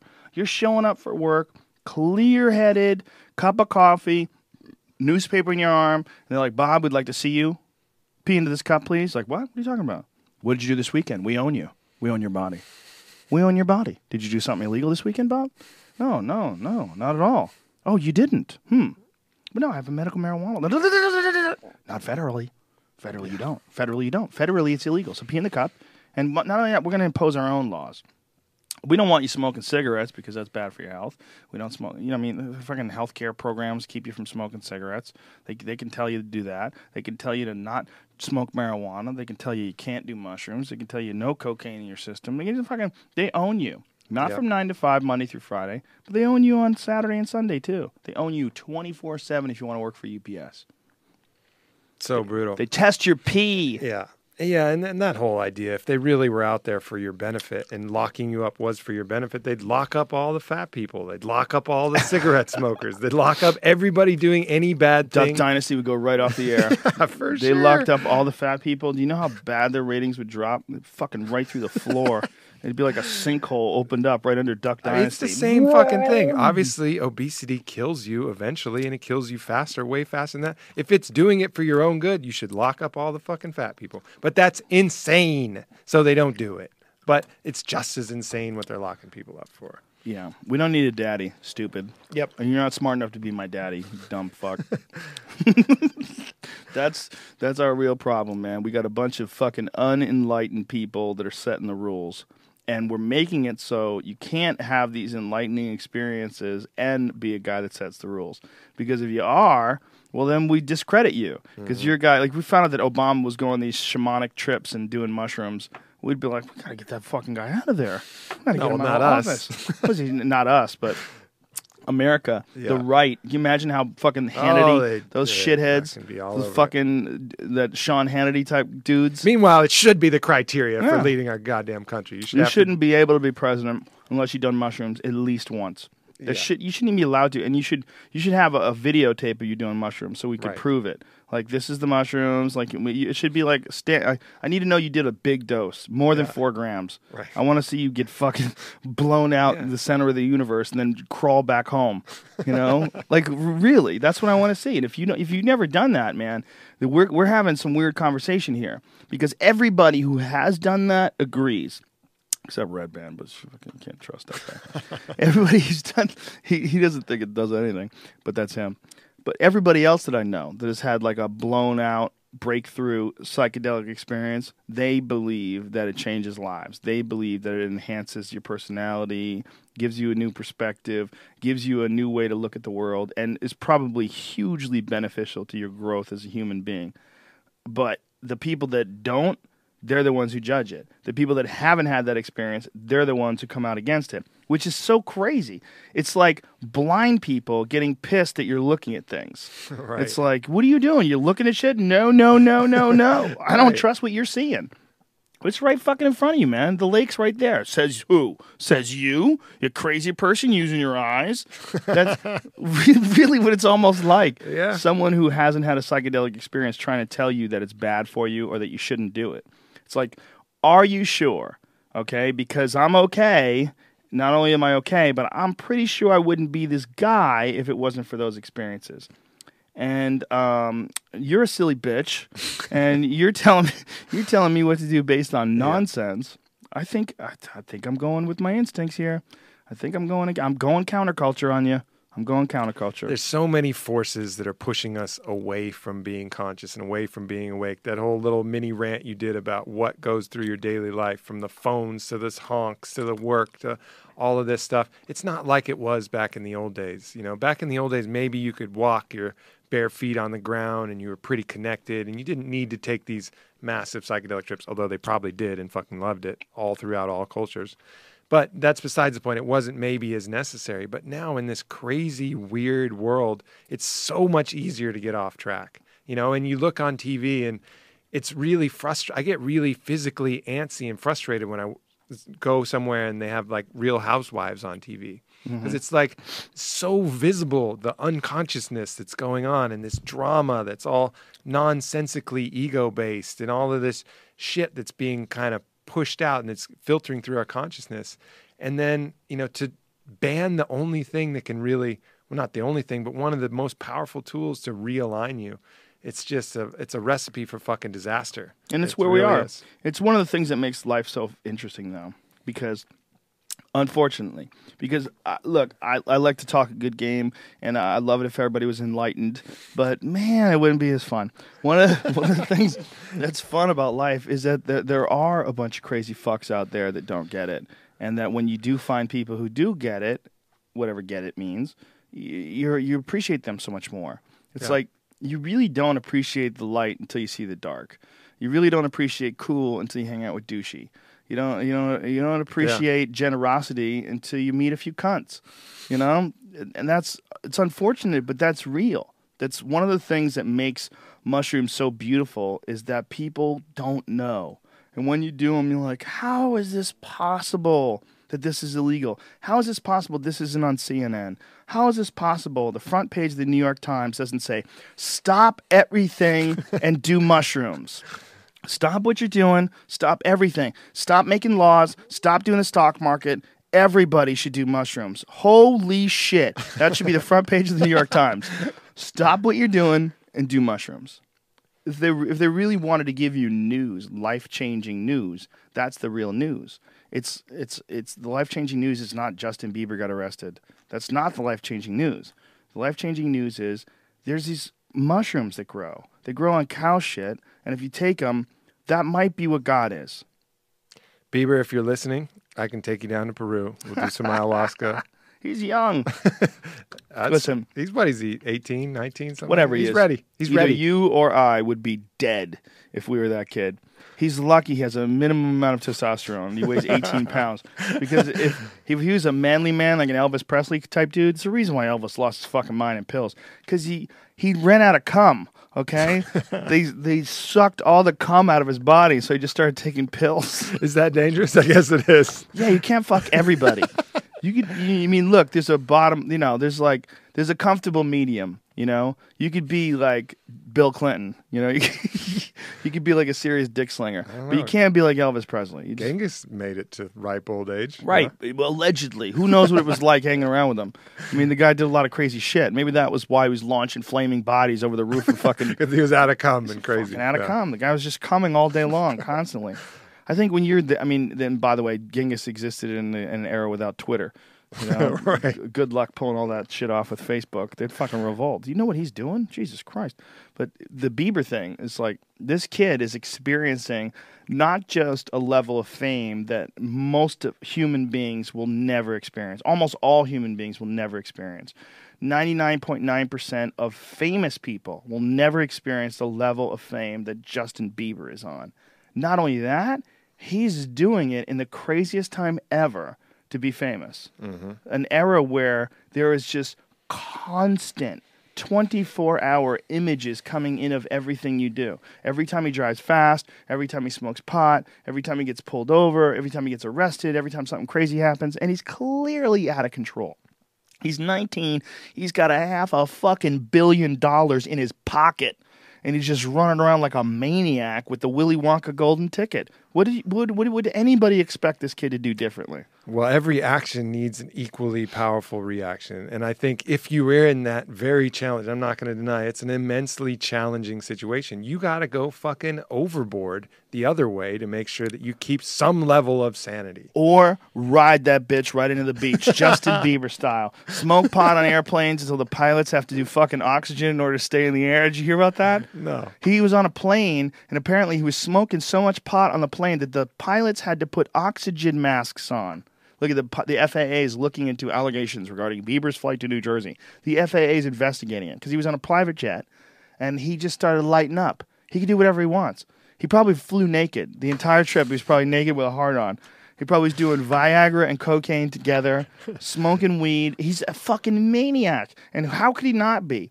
He's got more money than he could ever spend in 1,000 lifetimes, and he's 19. And, by the way, everywhere he goes, girls literally lose their shit, scream and run at him and try to tear his clothes off. Yeah. And his songs suck. So it doesn't even make any sense. It's not like he's this unbelievable creative force that made these songs that are just... You got to recognize the genius of this man. I mean, he's the modern Mozart. He's Michelangelo if he was a singer. He's the art that he produces. No, it's terrible. It's terrible, stupid shit, and he sounds like a girl. He sings like a girl. He's touching their inner soul with his own music. And they run like fucking World War Z, just charging at him.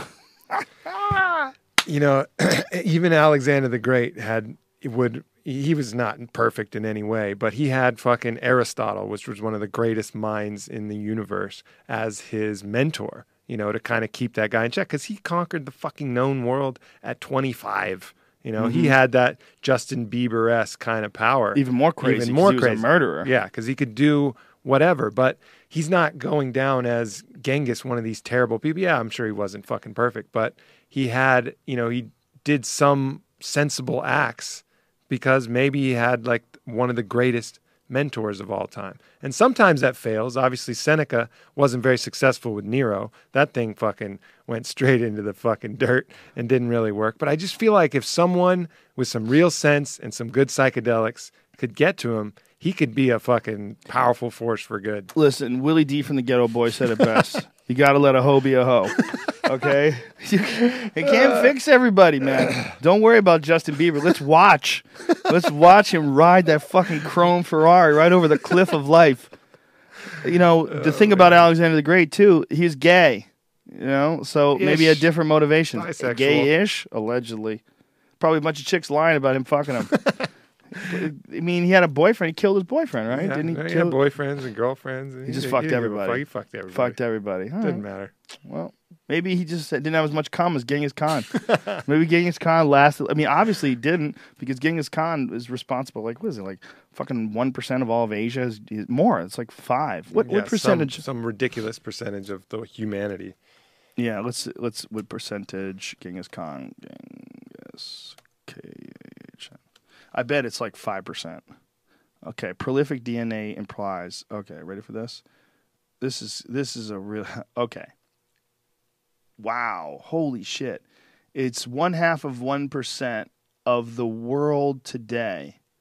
Roughly 16 million descendants living today. Because that's not as much as I thought it was. Maybe it'd be more people in China. Yeah, higher percentage in those regions for sure. And then you think about how much he altered the course of history with all the people he killed. Yeah, no shit, man. I mean, all the bloodlines he ended. Oh, Jesus, 8%. Oh, my God. No, it's way more than that. That's 0.5% is just the world. But it's 8% of people living in one part of Asia. Where is it? What part of it is? Let's see. Inner Mongolia? Hold on, I'm trying to find I really it. want to go to Mongolia. Yeah, I don't know why. fuck yeah, man. It'd be fascinating. I think that just seeing the wall, the Great Wall, would be fucking amazing. Mm-hmm. Seeing this area where they were so scared of these fucking terrorists, these savages, that they built the giant wall. One of the greatest It's like walls fucking of all Game time. of Thrones, literally. Yeah, 8% of all the males living in the regions of the former Mongolian Empire carried a nearly identical Y chromosome, suggesting that they were all direct descendants of Genghis Khan. Wow, 8%. That's a gangster. To the nth degree. But it doesn't He's get any on- more gangster than him anyway. I mean, That's it. the He most- fucking sets the bar. Yeah. He sets the mark right at the end of gangster. There's Genghis Khan. And I've said this before, but if you haven't ever listened to it, you've got to listen to Dan Carlin's Yeah, it's Hardcore fucking History, The Wrath of the Khan. In 5 parts, and it's riveting the whole time. He's a bad motherfucker. Dan Yeah, he Carlin's is. such a bad motherfucker. Hardcore History, if you don't know, fucking fantastic podcast.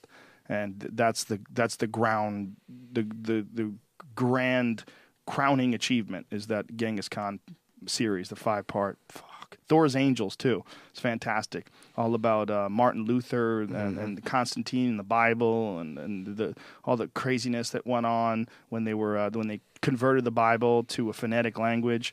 And the way he just sets it up is just fucking brilliant, man. And you have a podcast too. Yeah. Warrior Poet, right? Yep. And is it on Warrior iTunes? Poet Project It's on iTunes. People can get. Do you do a video aspect of it? Sometimes depends. Yeah, I have some of them. A lot of them are on video. And where do you put that? I put that. It's usually stays on the UStream. Just kind of lives up there on the UStream. And what is the Ustream channel? I think it's all homogenous. Warrior Poet US for Facebook, Twitter, everything. That's kind of my handle. So tried to keep it consistent. Beautiful. So if people can't get enough of Aubrey's delicious tones, go and listen to it. Go for download sure. it, check it out. I keep them kind of short too, so I know we got a lot of good material to listen to. I'm in the 30, 45-minute range for most of them, so we get right to it. Well, I don't even flirt. I just pull the pants down and we go deep. That's how to do it, man. I think I really think that this model of hyper-conscious, ethical business like that you're doing with On It, and that we like to support as much as possible when we see outside of On It. I really think it can inspire a lot more like-minded souls, a lot more Agreed. people, and I think it's really cool that you do this, that you put all this stuff out there, that you put out the blog, and that you put out you write some really cool blogs, and that you Thanks, put Frank. out you really. I mean, you put not just put the time in it, you put the thought into it, and it's all there.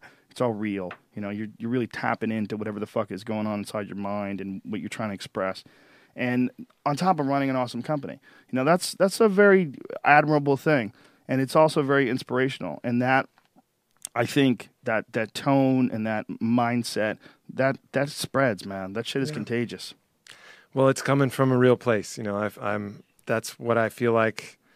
I don't know. That's what I feel like I've been my best actualization, as all the tools and everything that I've been given is to follow that path. And I like figuring stuff out. I know that I know pretty much nothing. And when I start to find little bits and nuggets and morsels of truth along the way, it's exciting. And then being able to share those and then, not being attached to them either. If something else comes up, cool.